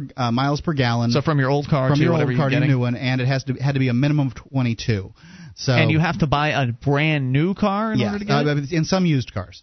Okay. Was what they said. So basically, they were inundated with requests. It was very difficult for the salespeople to use this stuff, and I'm sure their commissions didn't go up. So they're working harder for the same amount of money as they were getting before. It just So the government is paying for the clunker? Is that the idea? $3,500, I believe, somewhere in that neighborhood is what they're giving you for trading in your car. So it's a $3,500 incentive. Likely for a car. I mean, I've got a car right now that I could trade in, and $3,500 would be an extreme, a heck of a lot more than I could sell the thing for. Right. So because they've artificially messed with the marketplace, all kinds of people are coming out of the woodwork to take advantage of it, right? And they ran out of cash. And there's a car bubble. There's talk about a car bubble, much like the housing bubble, and so there are warnings out there. Cars, there's going to be a glut of cars out at some point, more cars than people want because there's going to be because the government's about to create a car bubble. Interesting. 800-259-9231. That's the SACL CAI toll-free line. Your comments on that or the news situation, these old media companies that just don't really realize that they're slitting their own throats, all on the way. You bring up whatever you want. Hour 3 is coming up. Take control of the airwaves. It's Free Talk Live. DVD, books, music, instruments, periodicals, computers, software, electronic, photo, cell phone, office product, home and garden, bed and bath, furniture, kitchen, pet supply, automotive, hardware, apparel, shoes, jewelry, grocery, healthcare, sports and outdoors, toys, games, used, and more. It's a department store at your fingertips. Amazon.freetalklive.com. Get all your shopping done, a great deal, delivery to your door, and a percentage of your purchase will go to Free Talk Live when you enter Amazon through Amazon.freetalklive.com. This is Free Talk Live. It's your show, and you can bring up what you want via the toll-free number, 800-259-9231. That's the SACL CAI toll-free line, 800-259-9231. Tonight, it's Ian with you. And Dale. And Mark. As we launch here into the third hour of the program, we will take your calls about anything. If you make them, 800-259-9231. Or maybe we should change our business model and make it so you have to pay us to call the show. Well, what we were talking about last hour is how it is these websites, news, kind of old media-run websites like the New York Times and Fox News are now talking about this new renaissance of the Internet where we'll get to charge you money for looking at our articles. Well, let's try 3.0. Right, let's maybe we've just been doing it wrong the whole time here, guys. Maybe we should try to be more like those other talk shows where they charge for their website, where pretty much the front page of their website is a big advertisement for their show and what features you'll get if you just pay the $5 to get through the front door. Maybe we should change to that business model where we're charging all of our listeners to get to the show, and all of the callers will have to pay. Call a 1-900 number to get on Free Talk Live. It'll only cost you $1 a minute. And you'll, of course, have to pay while you're on hold, too. But, that'll definitely reduce the phone calls and actually reduce the listenership. That's what would happen to us if we went to that. Can you put phone sex workers on while they're on hold or something? It wouldn't be a bad idea. But that's not going to be the way for us to continue doing this radio show. Maybe selling phone sex, yes. But to continue doing the radio show, I don't think that's for the 21st century, that's not a viable business model. Not when you've got 100,000 podcasts out there giving away their content for free. I mean, Dale, you run anarchyinyourhead.com, which is a comic website that you've been running now for a couple of years, so it's kind of a 21st century comic in that way. How do you think your comic would do if you started charging people to get in to see this week's episode or last week's episode? Oh, 25 cents a view. I wouldn't even speculate. I wouldn't do it. Now, is that to say that your comic isn't valuable, or is that to say that Free Talk Live isn't valuable? If you go to the site, after you vote for the comic, if you go to that site, there's like a list of 10,000 webcomics out there, and good luck trying to get all of those comic providers to start charging, right? Because that's what it sounds like these guys want to do. The story at digitaljournal.com says that the CEO of the Financial Times is saying within the next 12 months, news agencies will be charging for access to their websites. They just believe that across the board, all news websites are going to go to this pay model. The CEO of Ask.com has proclaimed that the era of online content is coming to an end. It's almost like wink, wink, nudge, nudge. Go ahead, start paying. Start charging for it. Maybe if we keep talking about it, people will actually start paying us. But that's just it. It would be the equivalent of you getting out there and saying, announcing on your blog at anarchyinyourhead.com that within the next 12 months you'll start to see all of the comic websites charging for access, and you'll, email all of the comic people out there and, tell them, okay, now you need to start. I'm going to start charging for my site, but you need to start charging for your site too. I mean, how many of those 100,000 comics or how many of those 100,000 podcasts would come on board with that and say, yeah, that's a great idea. Let's all get together and try to cartelize this business. It's not possible. There are way too many sources. There are too many comics out there for that to happen. And so for those that would go down that road, they'll just lose their viewership to the ones that didn't. Same thing with these news websites. For every one of those news websites that goes to charge, you're going to have one more person going to Google News and getting it for free. Presuming Google News doesn't jump on the bandwagon, and knowing Google, it doesn't seem likely they would. Google News, a lot of it, my understanding is AP already, right? Yeah, so, it's culled from those sites. What's that? A lot of Google News is culled from the existing free news websites. So they would, if AP got on board, then where are they going to get their news from? Well, that's just it. And it comes back to maybe, I don't know if crowdsourcing is the right term. Crowdsourcing is kind of the term for a wiki, how a wiki is formed, where the people that, for instance, went to wikipedia.com or .org and filled in millions of articles or hundreds of thousands, I don't know how many, there's a lot of articles on there in various different languages, but they filled in all of these articles with all this information. None of those folks got paid for that. The people going to those Wikipedia pages are volunteers. They put all that information up there voluntarily. So what you could see happen is some new service being launched, maybe by Google, that allows, for lack of a better term, citizen journalism or amateur journalism to go on. Some sort of news housing website where if you want to get the story about what's happening in Johnson City, Tennessee, there's somebody who's written something about it and put it up on Google News, because you can't get to their local news sources because they're charging now. Well, the problem is that the journalism companies out there that are currently, their salespeople are old model salespeople. They're still selling newsprint. They're selling pulp. They're not going out and they're not selling the website in the sense that getting advertisers on there. I'm sure they're getting lots of traffic, and they're just not squeezing the dollars out of the traffic that they're supposed to be doing, because why? They're newsprint salesmen, and they've never stepped up. Nobody's figured out exactly how to sell this advertising the best way. Google is great at it, but New York Times probably hasn't figured it out. And I'd also like to point out that what they're proposing, I assume, is memberships, and all those membership things have already been defeated.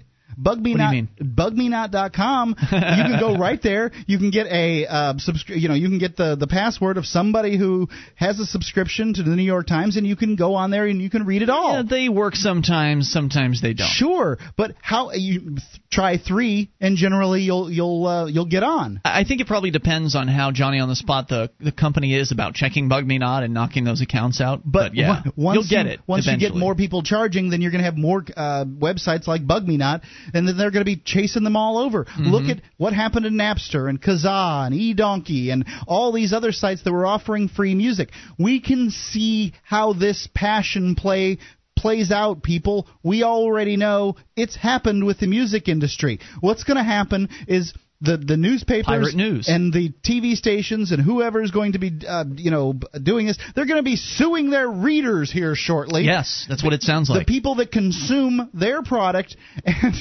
it'll be a mess. It's going to be disastrous. It is. It's going to be awful. It's going to be these dinosaurs dying is going to be nasty. It's already been nasty in the music world, and I think your predictions are accurate here. Plus, if you combine the specter of the possibility that the federal government may actually step in with some sort of news, old media, big media bailout package, then we know what that means. We've seen what it means for the Bank of America and for General Motors. These companies have become co-opted and taken over from the inside out by the federal government. So General Motors is now completely owned and operated by the federal government. Bank of America, last I heard, was at a significant percentage as far as controlling votes or whatever by the feds.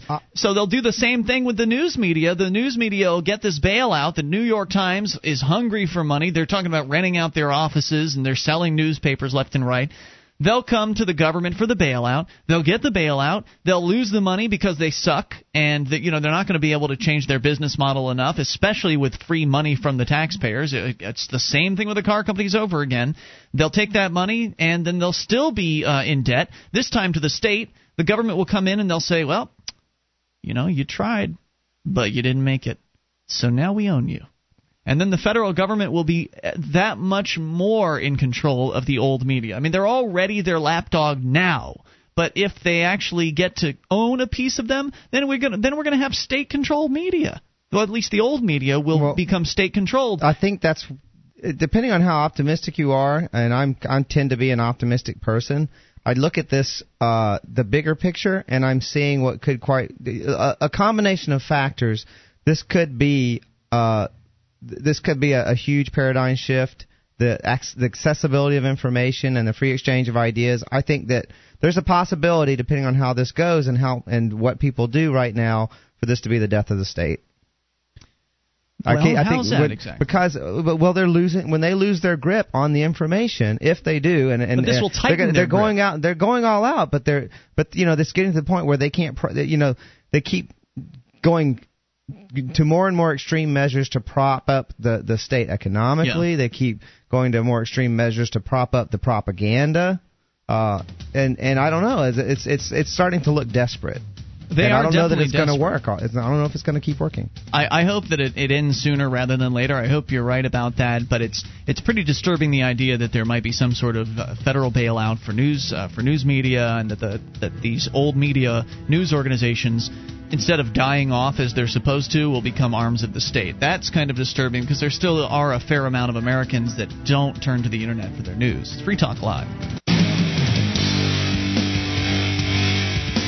This is Free Talk Live. It's your show, and you can bring up whatever you want. Just dial toll-free 800-259-9231. That's the SACL CAI toll-free line, 1-800-259-9231. Tonight, it's Ian with you. And Dale. And Mark. And you can join us online at freetalklive.com. The features are free, so enjoy those on us. Again, freetalklive.com. Oh, and by the way, those features include the bulletin board system with over 450,000 posts. There's a lot to talk about. Serious issues, fun stuff. You'll find it all free at bbs.freetalklive.com. That's bbs.freetalklive.com. I want to tell you about the new vitamin I've been taking. It's called Choose for Health Superfruit Complex. It includes fruits and berries that have tremendous health-enhancing qualities and contain hundreds of naturally occurring vitamins, minerals, antioxidants, amino acids, enzymes, essential fatty acids, fiber, and phytonutrients. You can go to orderchoose.com and check them out, but they'll give you a free 1-week trial of them if you just give them a call at this telephone number. It doesn't work at the website, only at the telephone number. All you have to do is pay shipping and handling. 800-219-8874. It's 800-219-8874. Choose for Health. All right, our toll-free number here is 800-259-9231. We go to your calls. Muslim anarchist in California. You're on Free Talk Live. Hello there. Hey there, you're on the air. Hey, I wanted to get your guys' advice on a kind of opportunity that's been dropped in my lap. Okay. There's a woman who's running for a local office here, and I've been given the opportunity to interview her to kind of like announce her campaign or whatever. So this woman is, she's a Muslim, and she's a libertarian, and she's prominent in, like, gun rights activism. All right. And so, like, really, like, I'm not a full-fledged journalist. I've never interviewed a candidate for any reason before. But I figured that she and I agree about enough stuff that this would be an opportunity to sort of present a lot of the libertarian-type ideas to what will largely be a Muslim audience. And so I was wondering if you guys could give me some advice or some suggestions on the types of questions that I could ask her. Well, what are some issues that would resonate with the Muslim audience? Well, the thing is, this is a local candidate, right? Mm-hmm. So, mostly it's like national and foreign policy stuff that resonate with the Muslim audience. So I don't think that it's relevant. To some extent it is. A lot of times people who are voting locally will care what even a local politician thinks about these national issues. So you might want to brush across them just to give people the idea that she's on the same page as they are. That's a good idea. All right, good. So this is a local candidate. This is not state level. This is like for county commission or something?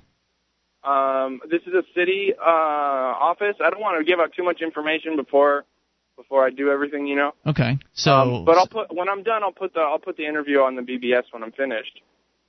Okay. It would seem to me that you would just want to, if you are looking to not kind of corner this woman because you do have some slightly differing beliefs, if you're looking to help... I have that instinct, though. I really do. You have the instinct to corner her?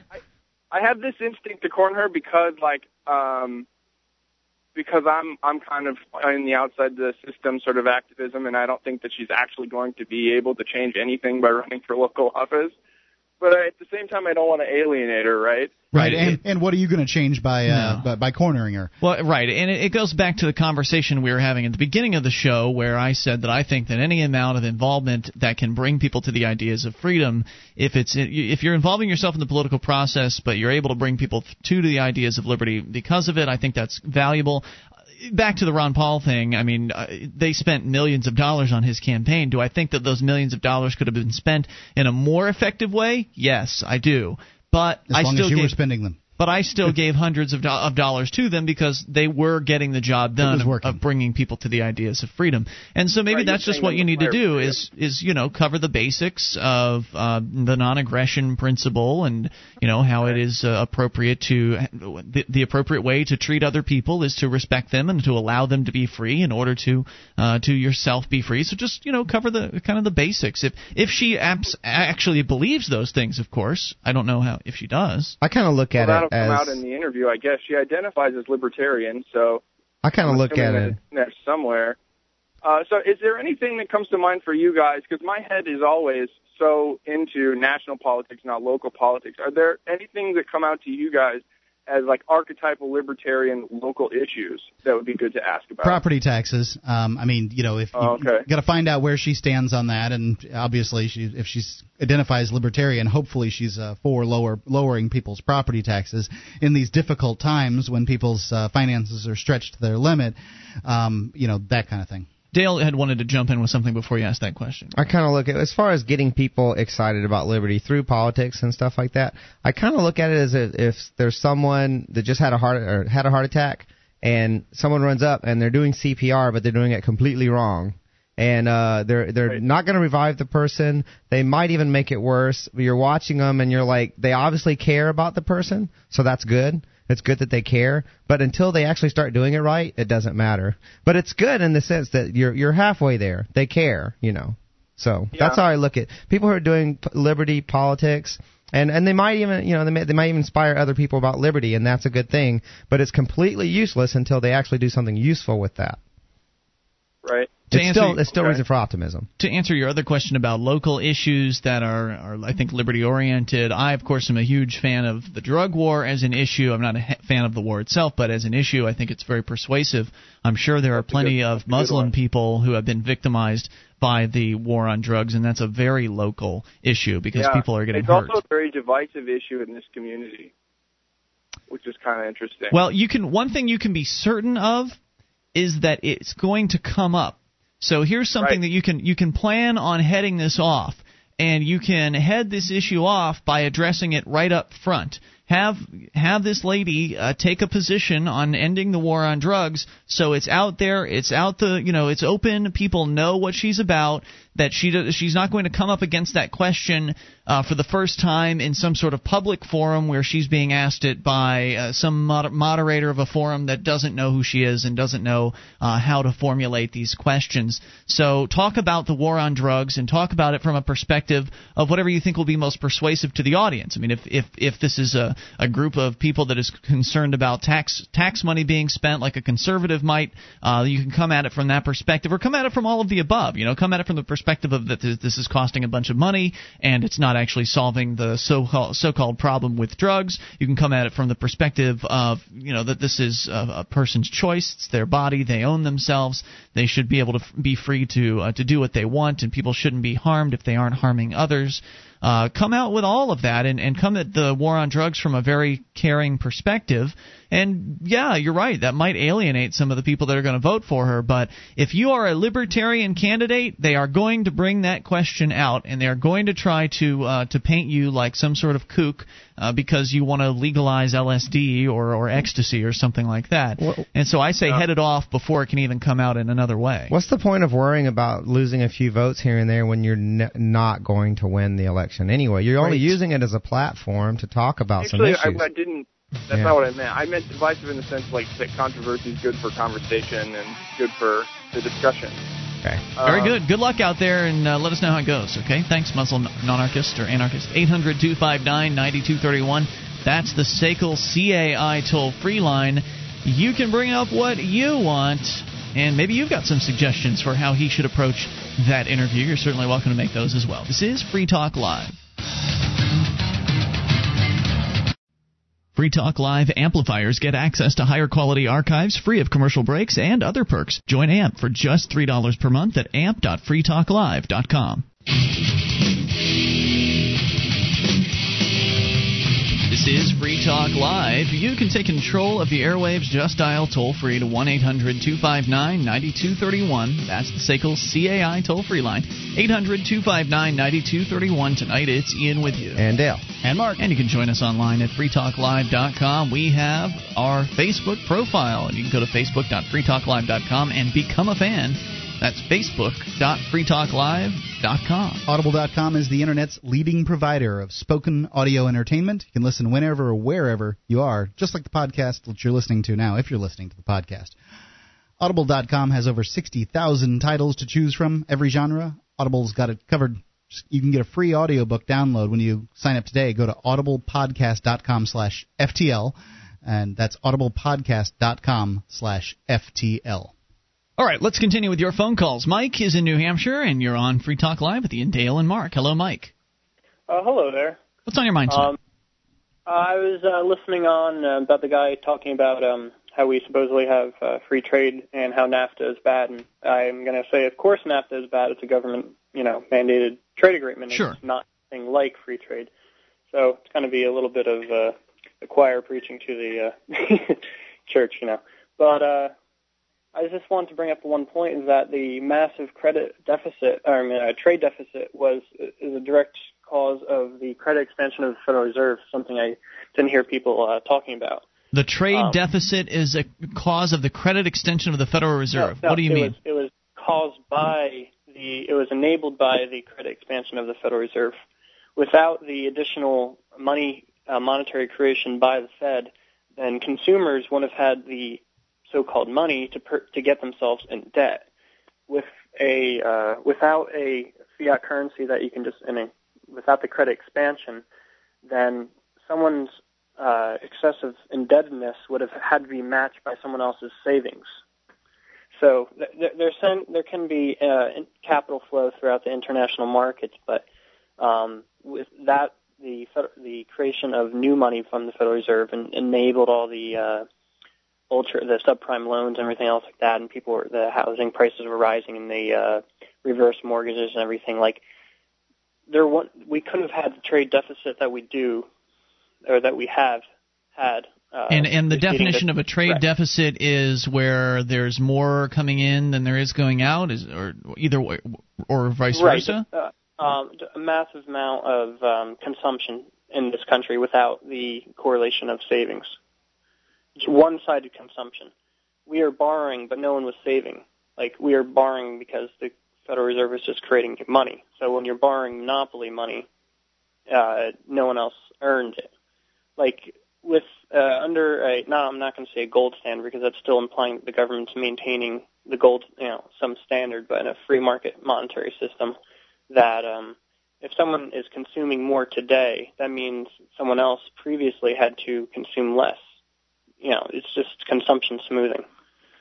I have to say I don't really understand what you're saying, but then again, I'm not an economist, and I don't. Are you guys getting this? I get what he's saying. I don't know, what the relevance is of it precisely. The relevance is just that it is true that there is massive overconsumption in this country, and a cause of that was the Federal Reserve. that without the credit expansion of the Fed, then we couldn't have had the trade deficit that a lot of people, a lot of conservatives get, angry about and, all riled up about. Absolutely true. They're placing the blame on China's savings or something like that instead of recognizing that the true cause is here right at home. Well, we have someone gave me the analogy once. If we were all on an island, let's say there were like 10 Chinese people, 10 Indians from India, not Native Americans, and one American on an island, which is sort of, it's a real rough. It's not proportionate, I don't think, exactly to population, but just the gist of it. There's a lot more Indians than Chinese, and it would be like the Chinese were farming and growing a lot of food, and the Indians were fishing a lot and fishing up a lot of fish, and the Americans' role in that economy is to sit on a hammock and eat 2/3 of all the food. Eat all the food, eat all the fish. Yeah. And that's what's happening. That's what's happening at the moment. We're with this huge distortions of money, both from borrowing. We're borrowing tons of money from China, and at the same time printing up money so that we don't owe them as much effectively. There's all this stuff going on we're really screwing over these other countries, and Americans kind of feel like they're entitled to this wonderful standard of living. And that's the way that guy was talking. He's like, well, we got to cut off these people and do all that. You're already living a wonderful standard of living because of that trade deficit. It's all distorted, and when reality slams home, your standard of living it can't be maintained unless we continue to exploit these other countries. So it couldn't be maintained anyway because it's essentially living off of the work of the people that from prior generations and their building of the value, and that's what they're selling with the American dollar and using it as the world reserve currency. Oh yeah, and China's in a really bad place because if they stop continuing to take additional U.S. dollars, then the value of their existing ones is going to go down because the Fed's just going to resort to straight up printing. So, but they're buying, they're trying to buy more or, take in more American dollars to stop the loss of value of their existing, $1 trillion. So that's why there's calls for a new basket of currencies or a new, a world currency now. China's just trying to not get left holding the bag, essentially, for all of our overconsumption. Thanks, Mike. Appreciate the info tonight and appreciate the call. 800-259-9231. That's the SACL CAI toll-free line.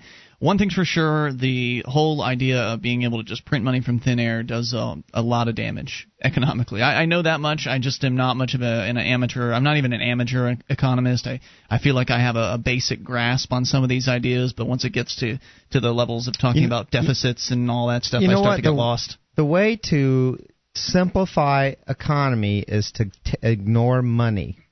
And look at where resources are going and where resources are coming from, and if that doesn't match up in some kind of logical way, then it's gonna I can't use the expression on the air, but something really bad's going to happen because it can't be maintained, and I just, if you look at the way the resources are going, resources are flowing into this country, not much flowing out. That's what the trade deficit represents, and you can examine all kinds of reasons for that, but it's unreasonable to think that's going to continue, and that can continue inevitably. So, and then you could just look at okay, how does money reflect that? What is money doing that's reflective of that? And if you look at for instance, we don't have the same standard of living that we had 20, 30, 40 years ago. And then you can look at things like inflation and understand why. And you can look at all the hidden regulations and taxation, and you can look at the fat cats and how they're living really high in fat, and then why is that? It's because wealth has been flowing out of the country and not returning, and that's due to the trade deficit. It's absolutely true. What protectionism does, though, is just try to plug the holes in the sieve, because the wealth is still going to flow out of the country. It's only going to flow out more slowly. What the protectionists want to do is keep the wealth here and charge artificially high prices for labor and all those other things, the regulations on businesses and all that other stuff, while the rest of the world has to deal with its amount of the pie.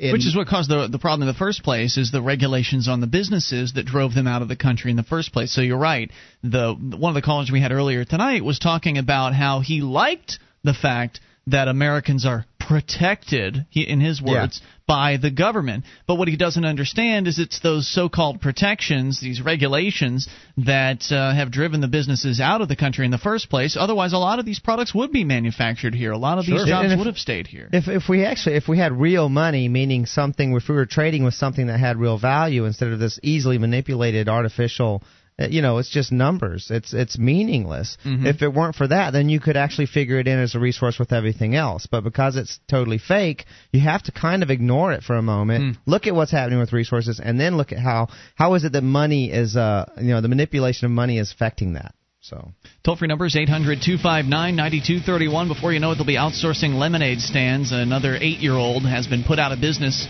We'll give you that story if we get a chance, and take your calls about what you want, even in these remaining moments. Enough time for you if you make the call now to 1-800-259-9231. It's the SACL CAI toll-free line, 800-259-9231. This is Free Talk Live.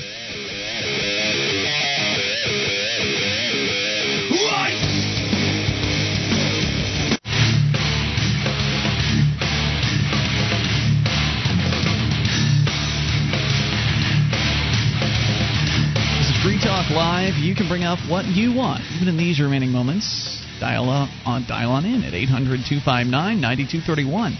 Tonight, it's Ian with you. And Dale. And Mark. Join us on our website at freetalklive.com. We give away the features free, so enjoy those. And if you like the show and want to help support Free Talk Live, you can help us by promoting the show. Go to promote.freetalklive.com. You'll find a whole list of things that you can do to help get Free Talk Live into more ears around the world. Go to promote.freetalklive.com as we go to your phone calls about what you want. It's John in New Hampshire. You're on Free Talk Live. Hey, John. Hey, y'all. Hey, what's on your mind tonight? Hey, I don't follow any national news at all anymore, but today, some national figures, or at least our U.S. Senator from New Hampshire's office, sent some bureaucrats over here to try to tell people how to get in line and learn about health care as they see it. Okay. Where did they send them? To your house? Oh, we're over here in Grafton. So they were going to supposedly have a town hall meeting, and you know how that is in New Hampshire. Mm-hmm. They come in and they talk about it, and they get to hear from the public as a group. So we go over to town hall, and a bunch of us end up going over there. And I thought that'd be a rare bird, and a couple of us over there, Cat maybe with a sign, and me, and that might be about it.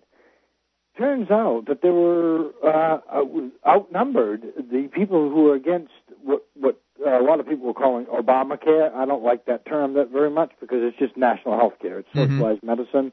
So I don't like to blame it on Obama because the Republicans will all do it too. But anyways, to make a long story short, they found it convenient to say there's not enough room in town hall to have the meeting. So we're going to have to do something about that. And the volunteer firefighter guys all decided to clear out their equipment, which is right next door, and which is where they hold like elections and stuff at the firehouse. So it's a big room, and they clear the equipment out. And the bureaucrat woman from Shaheen's office came out and she said, because there's no ignoring the fact that we now had room, she said, because there's no room in here, I can't meet everybody as a group, but I'll meet you one-on-one. So they're going to corner people into a room to beg them for their health care. Everybody can go in. It almost reminds me of like Atlas Shrugged or something. There's a scene in there. So let me see if I'm just beg the bureaucrat for their mercy or for their help. John, let me see if I'm understanding what you're saying. You're saying they're calling some kind of propaganda meeting to promote the idea of state-run health care. Yeah, supposedly town hall. And you showed up with a bunch of liberty activists, and actually, I went there with just one person, Kat and Dave Ridley of Dave Ridley Report had left earlier because they're both Grafton residents, apparently.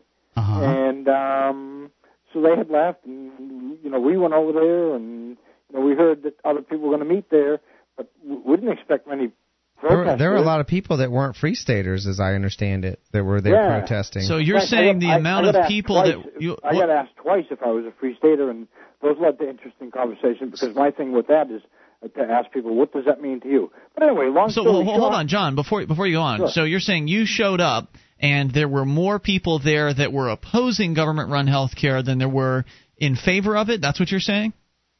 Yes. Oh, that's great. That's good news. And so they tried to move it to a different venue and still were claiming they didn't have enough room?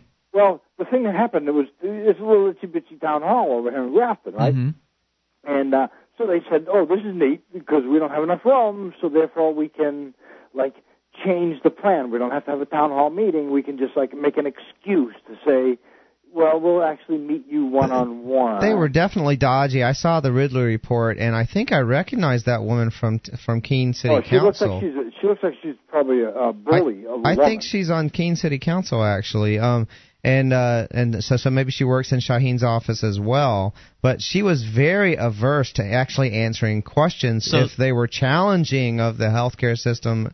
Because I know Dave asked her a question or two, and she was like, I can't remember about it exactly how they responded, but they were very dodgy about it. Let me tell you the good news about it, because at one point she came out so now all the volunteer firefighter guys who are right next door cleared out their equipment. They moved the trucks, everything. This is the way it's done in Grafton. They moved it out. They have town hall meetings regularly over there. They moved their equipment, and they have seats there that they could have just set this right up. And this woman came out, and she was not ready for this. She just declared, standing out in the middle of the parking lot, I've decided that I'm not going to meet you as a group. We're not going to have a town. She didn't use the word. Very interesting. We're not going to have a town meeting. I'll meet you one-on-one. So what ended up happening was the bureaucrats backed down because they weren't happy with the turnout.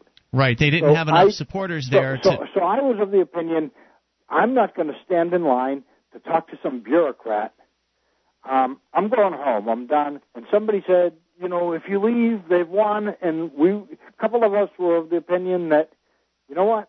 They backed down. We've already won. Mm-hmm. They've just proven. And my opinion of this, guys, and for the rest of the world listening, if this is the way they sell their friggin' screwed-up health care program by having you stand out in the sun and wait in line to talk to them about how good it might be, how many lines are you going to stand in if they actually do it? This is the sales pitch. Sounds like they're pretty scared. It sounds like they're pretty frightened of some honest questions being asked in front of a group. Ian, imagine what I'm saying here. They wanted us so that they can sell this program to us, have us stand in line out in the sun. What would it be like if they actually passed it? You'll be standing out in the storm, out in the sun, out in whatever it was. But the bottom line is you'll be standing in friggin' line, and they don't give a damn about you. It's all about politics. Thank you for the call tonight, John. I appreciate hearing from you at 800-259-9231. It just goes to show that inside the system, when you start you actually get some sort of movement going here, and it sounds like they had a whole lot of people there to oppose the government health care program. They'll just change the rules on you. Oh, well, it was going to be a town hall, but we see too many protesters here, so we're just going to stand here, and those of you who want to come up and talk to us about this, you can come up and talk to us. But if you want to publicly express dissent in this, then, yeah, we don't want that. Right, so, and it's just like with the Republican Party, when the Ron Paul guys were a significant threat to them. The Ron Paul supporters started going to these Republican meetings, the yearly meetings where they select candidates and do their business. They started showing up en masse to the point where they would have actually been able to have had an effect on what was going to transpire during that meeting. So the Republican Party old school guys, they just decided to change the rules or ignore the rules or just call off the meeting entirely. Oh, crap, there's too many of those Ron Paul guys here. Let's postpone this meeting until they, this stuff wears off into the future. Or no, better yet, we'll just make it so the Ron Paul guys can't actually speak at the microphone. Or we'll unplug the microphone as they're speaking at it. I mean, there were all kinds of tricky, scheming things that went on to stop these people. Yeah, they stopped the meetings. They didn't call them at other times, not invite people. It was very, very bizarre stuff. They'd tell everybody to go home. They'd vote after everybody left. Very weird. So again, it's not to say that nothing can happen within the political system, but look at what happens when you do actually start getting a movement together. Then all of a sudden, the rules change, or they're ignored, or you're shut out. The government is designed to grow. It's not designed to shrink. And so, yeah. So, the interesting story from John there, and here's a quick one for you. California has shut down a young girl's lemonade stand. It's happened again. It happens all over the country. Eddie Jimenez at the Fresno Bee reports that 8-year-old Daniela Ernest has made lemonade from lemons in more ways than one this week, hoping to raise money for a family trip to Disneyland. The Tulare girl opened a lemonade stand on Monday, but because Daniela didn't have a business license, and I'm sure she can afford it with her 8-year-old allowance that she gets, the city of Tulare shut it down the same day. Wow, they're efficient. Yeah, from that came a radio station's offer of Disneyland tickets to Daniela's family in exchange for 30 cups of lemonade and an appearance in front of the Tulare City Council on Tuesday night that will likely lead to a compromise allowing her lemonade stand and other pint-sized business ventures to operate legally. The story began Monday morning when Daniela and her stepmother, Marisa Ernest, set up shop at a location in Tulare. The lemonade was freshly squeezed at a price and priced at $2 for a 32-ounce plastic cup. Richard Garcia, a Tulare code enforcement officer, happened to be at the same intersection to remove illegal signs left by someone selling tetherball poles. And rather than ignore the cute little 8-year-old running her lemonade stand, he decided to give her a taste of what being an adult is really like. He's just doing his job. Garcia told Daniela and her stepmother that the lemonade stand on the corner of the busy intersection was not safe, and also that they needed a business license in order to sell the lemonade. So I wonder what kind of compromise they'll be reaching. Will they maybe they'll create a new special kids license that's available at a reduced rate. You know, they could get the kids of application form, and it would be a kid's rate, and that way they could really bring them into the system early on. If they do it wrong and just let kids operate businesses for free without any kind of taxation or business licenses, that'd be anarchy. Then everybody would just put a kid in charge of their business. We'll see you tomorrow night at freetalklive.com. Attention, all active duty members and veterans of the U.S. military. Your proud service to your country entitles you with the right to participate in special VA loan programs with benefits not available to the general public, like the ability to purchase a new home with no down payment or mortgage insurance, or refi with cash out, up to 100% of your present home equity with less strict credit criteria. You are entitled to these benefits. Review them online at varadio.com. This is Tim Lewis from iFreedom Direct and a veteran of Operation Iraqi Freedom. I want you to know that as a member or veteran of the United States military, you've earned special rights and privileges. On your feet! And get the details at varadio.com. iFreedom Direct Corporation is a private lender approved by the VA and licensed in most states. In certain states, certain restrictions and limitations apply. For a current list of licenses, disclosures, and all benefits, go to varadio.com. varadio.com.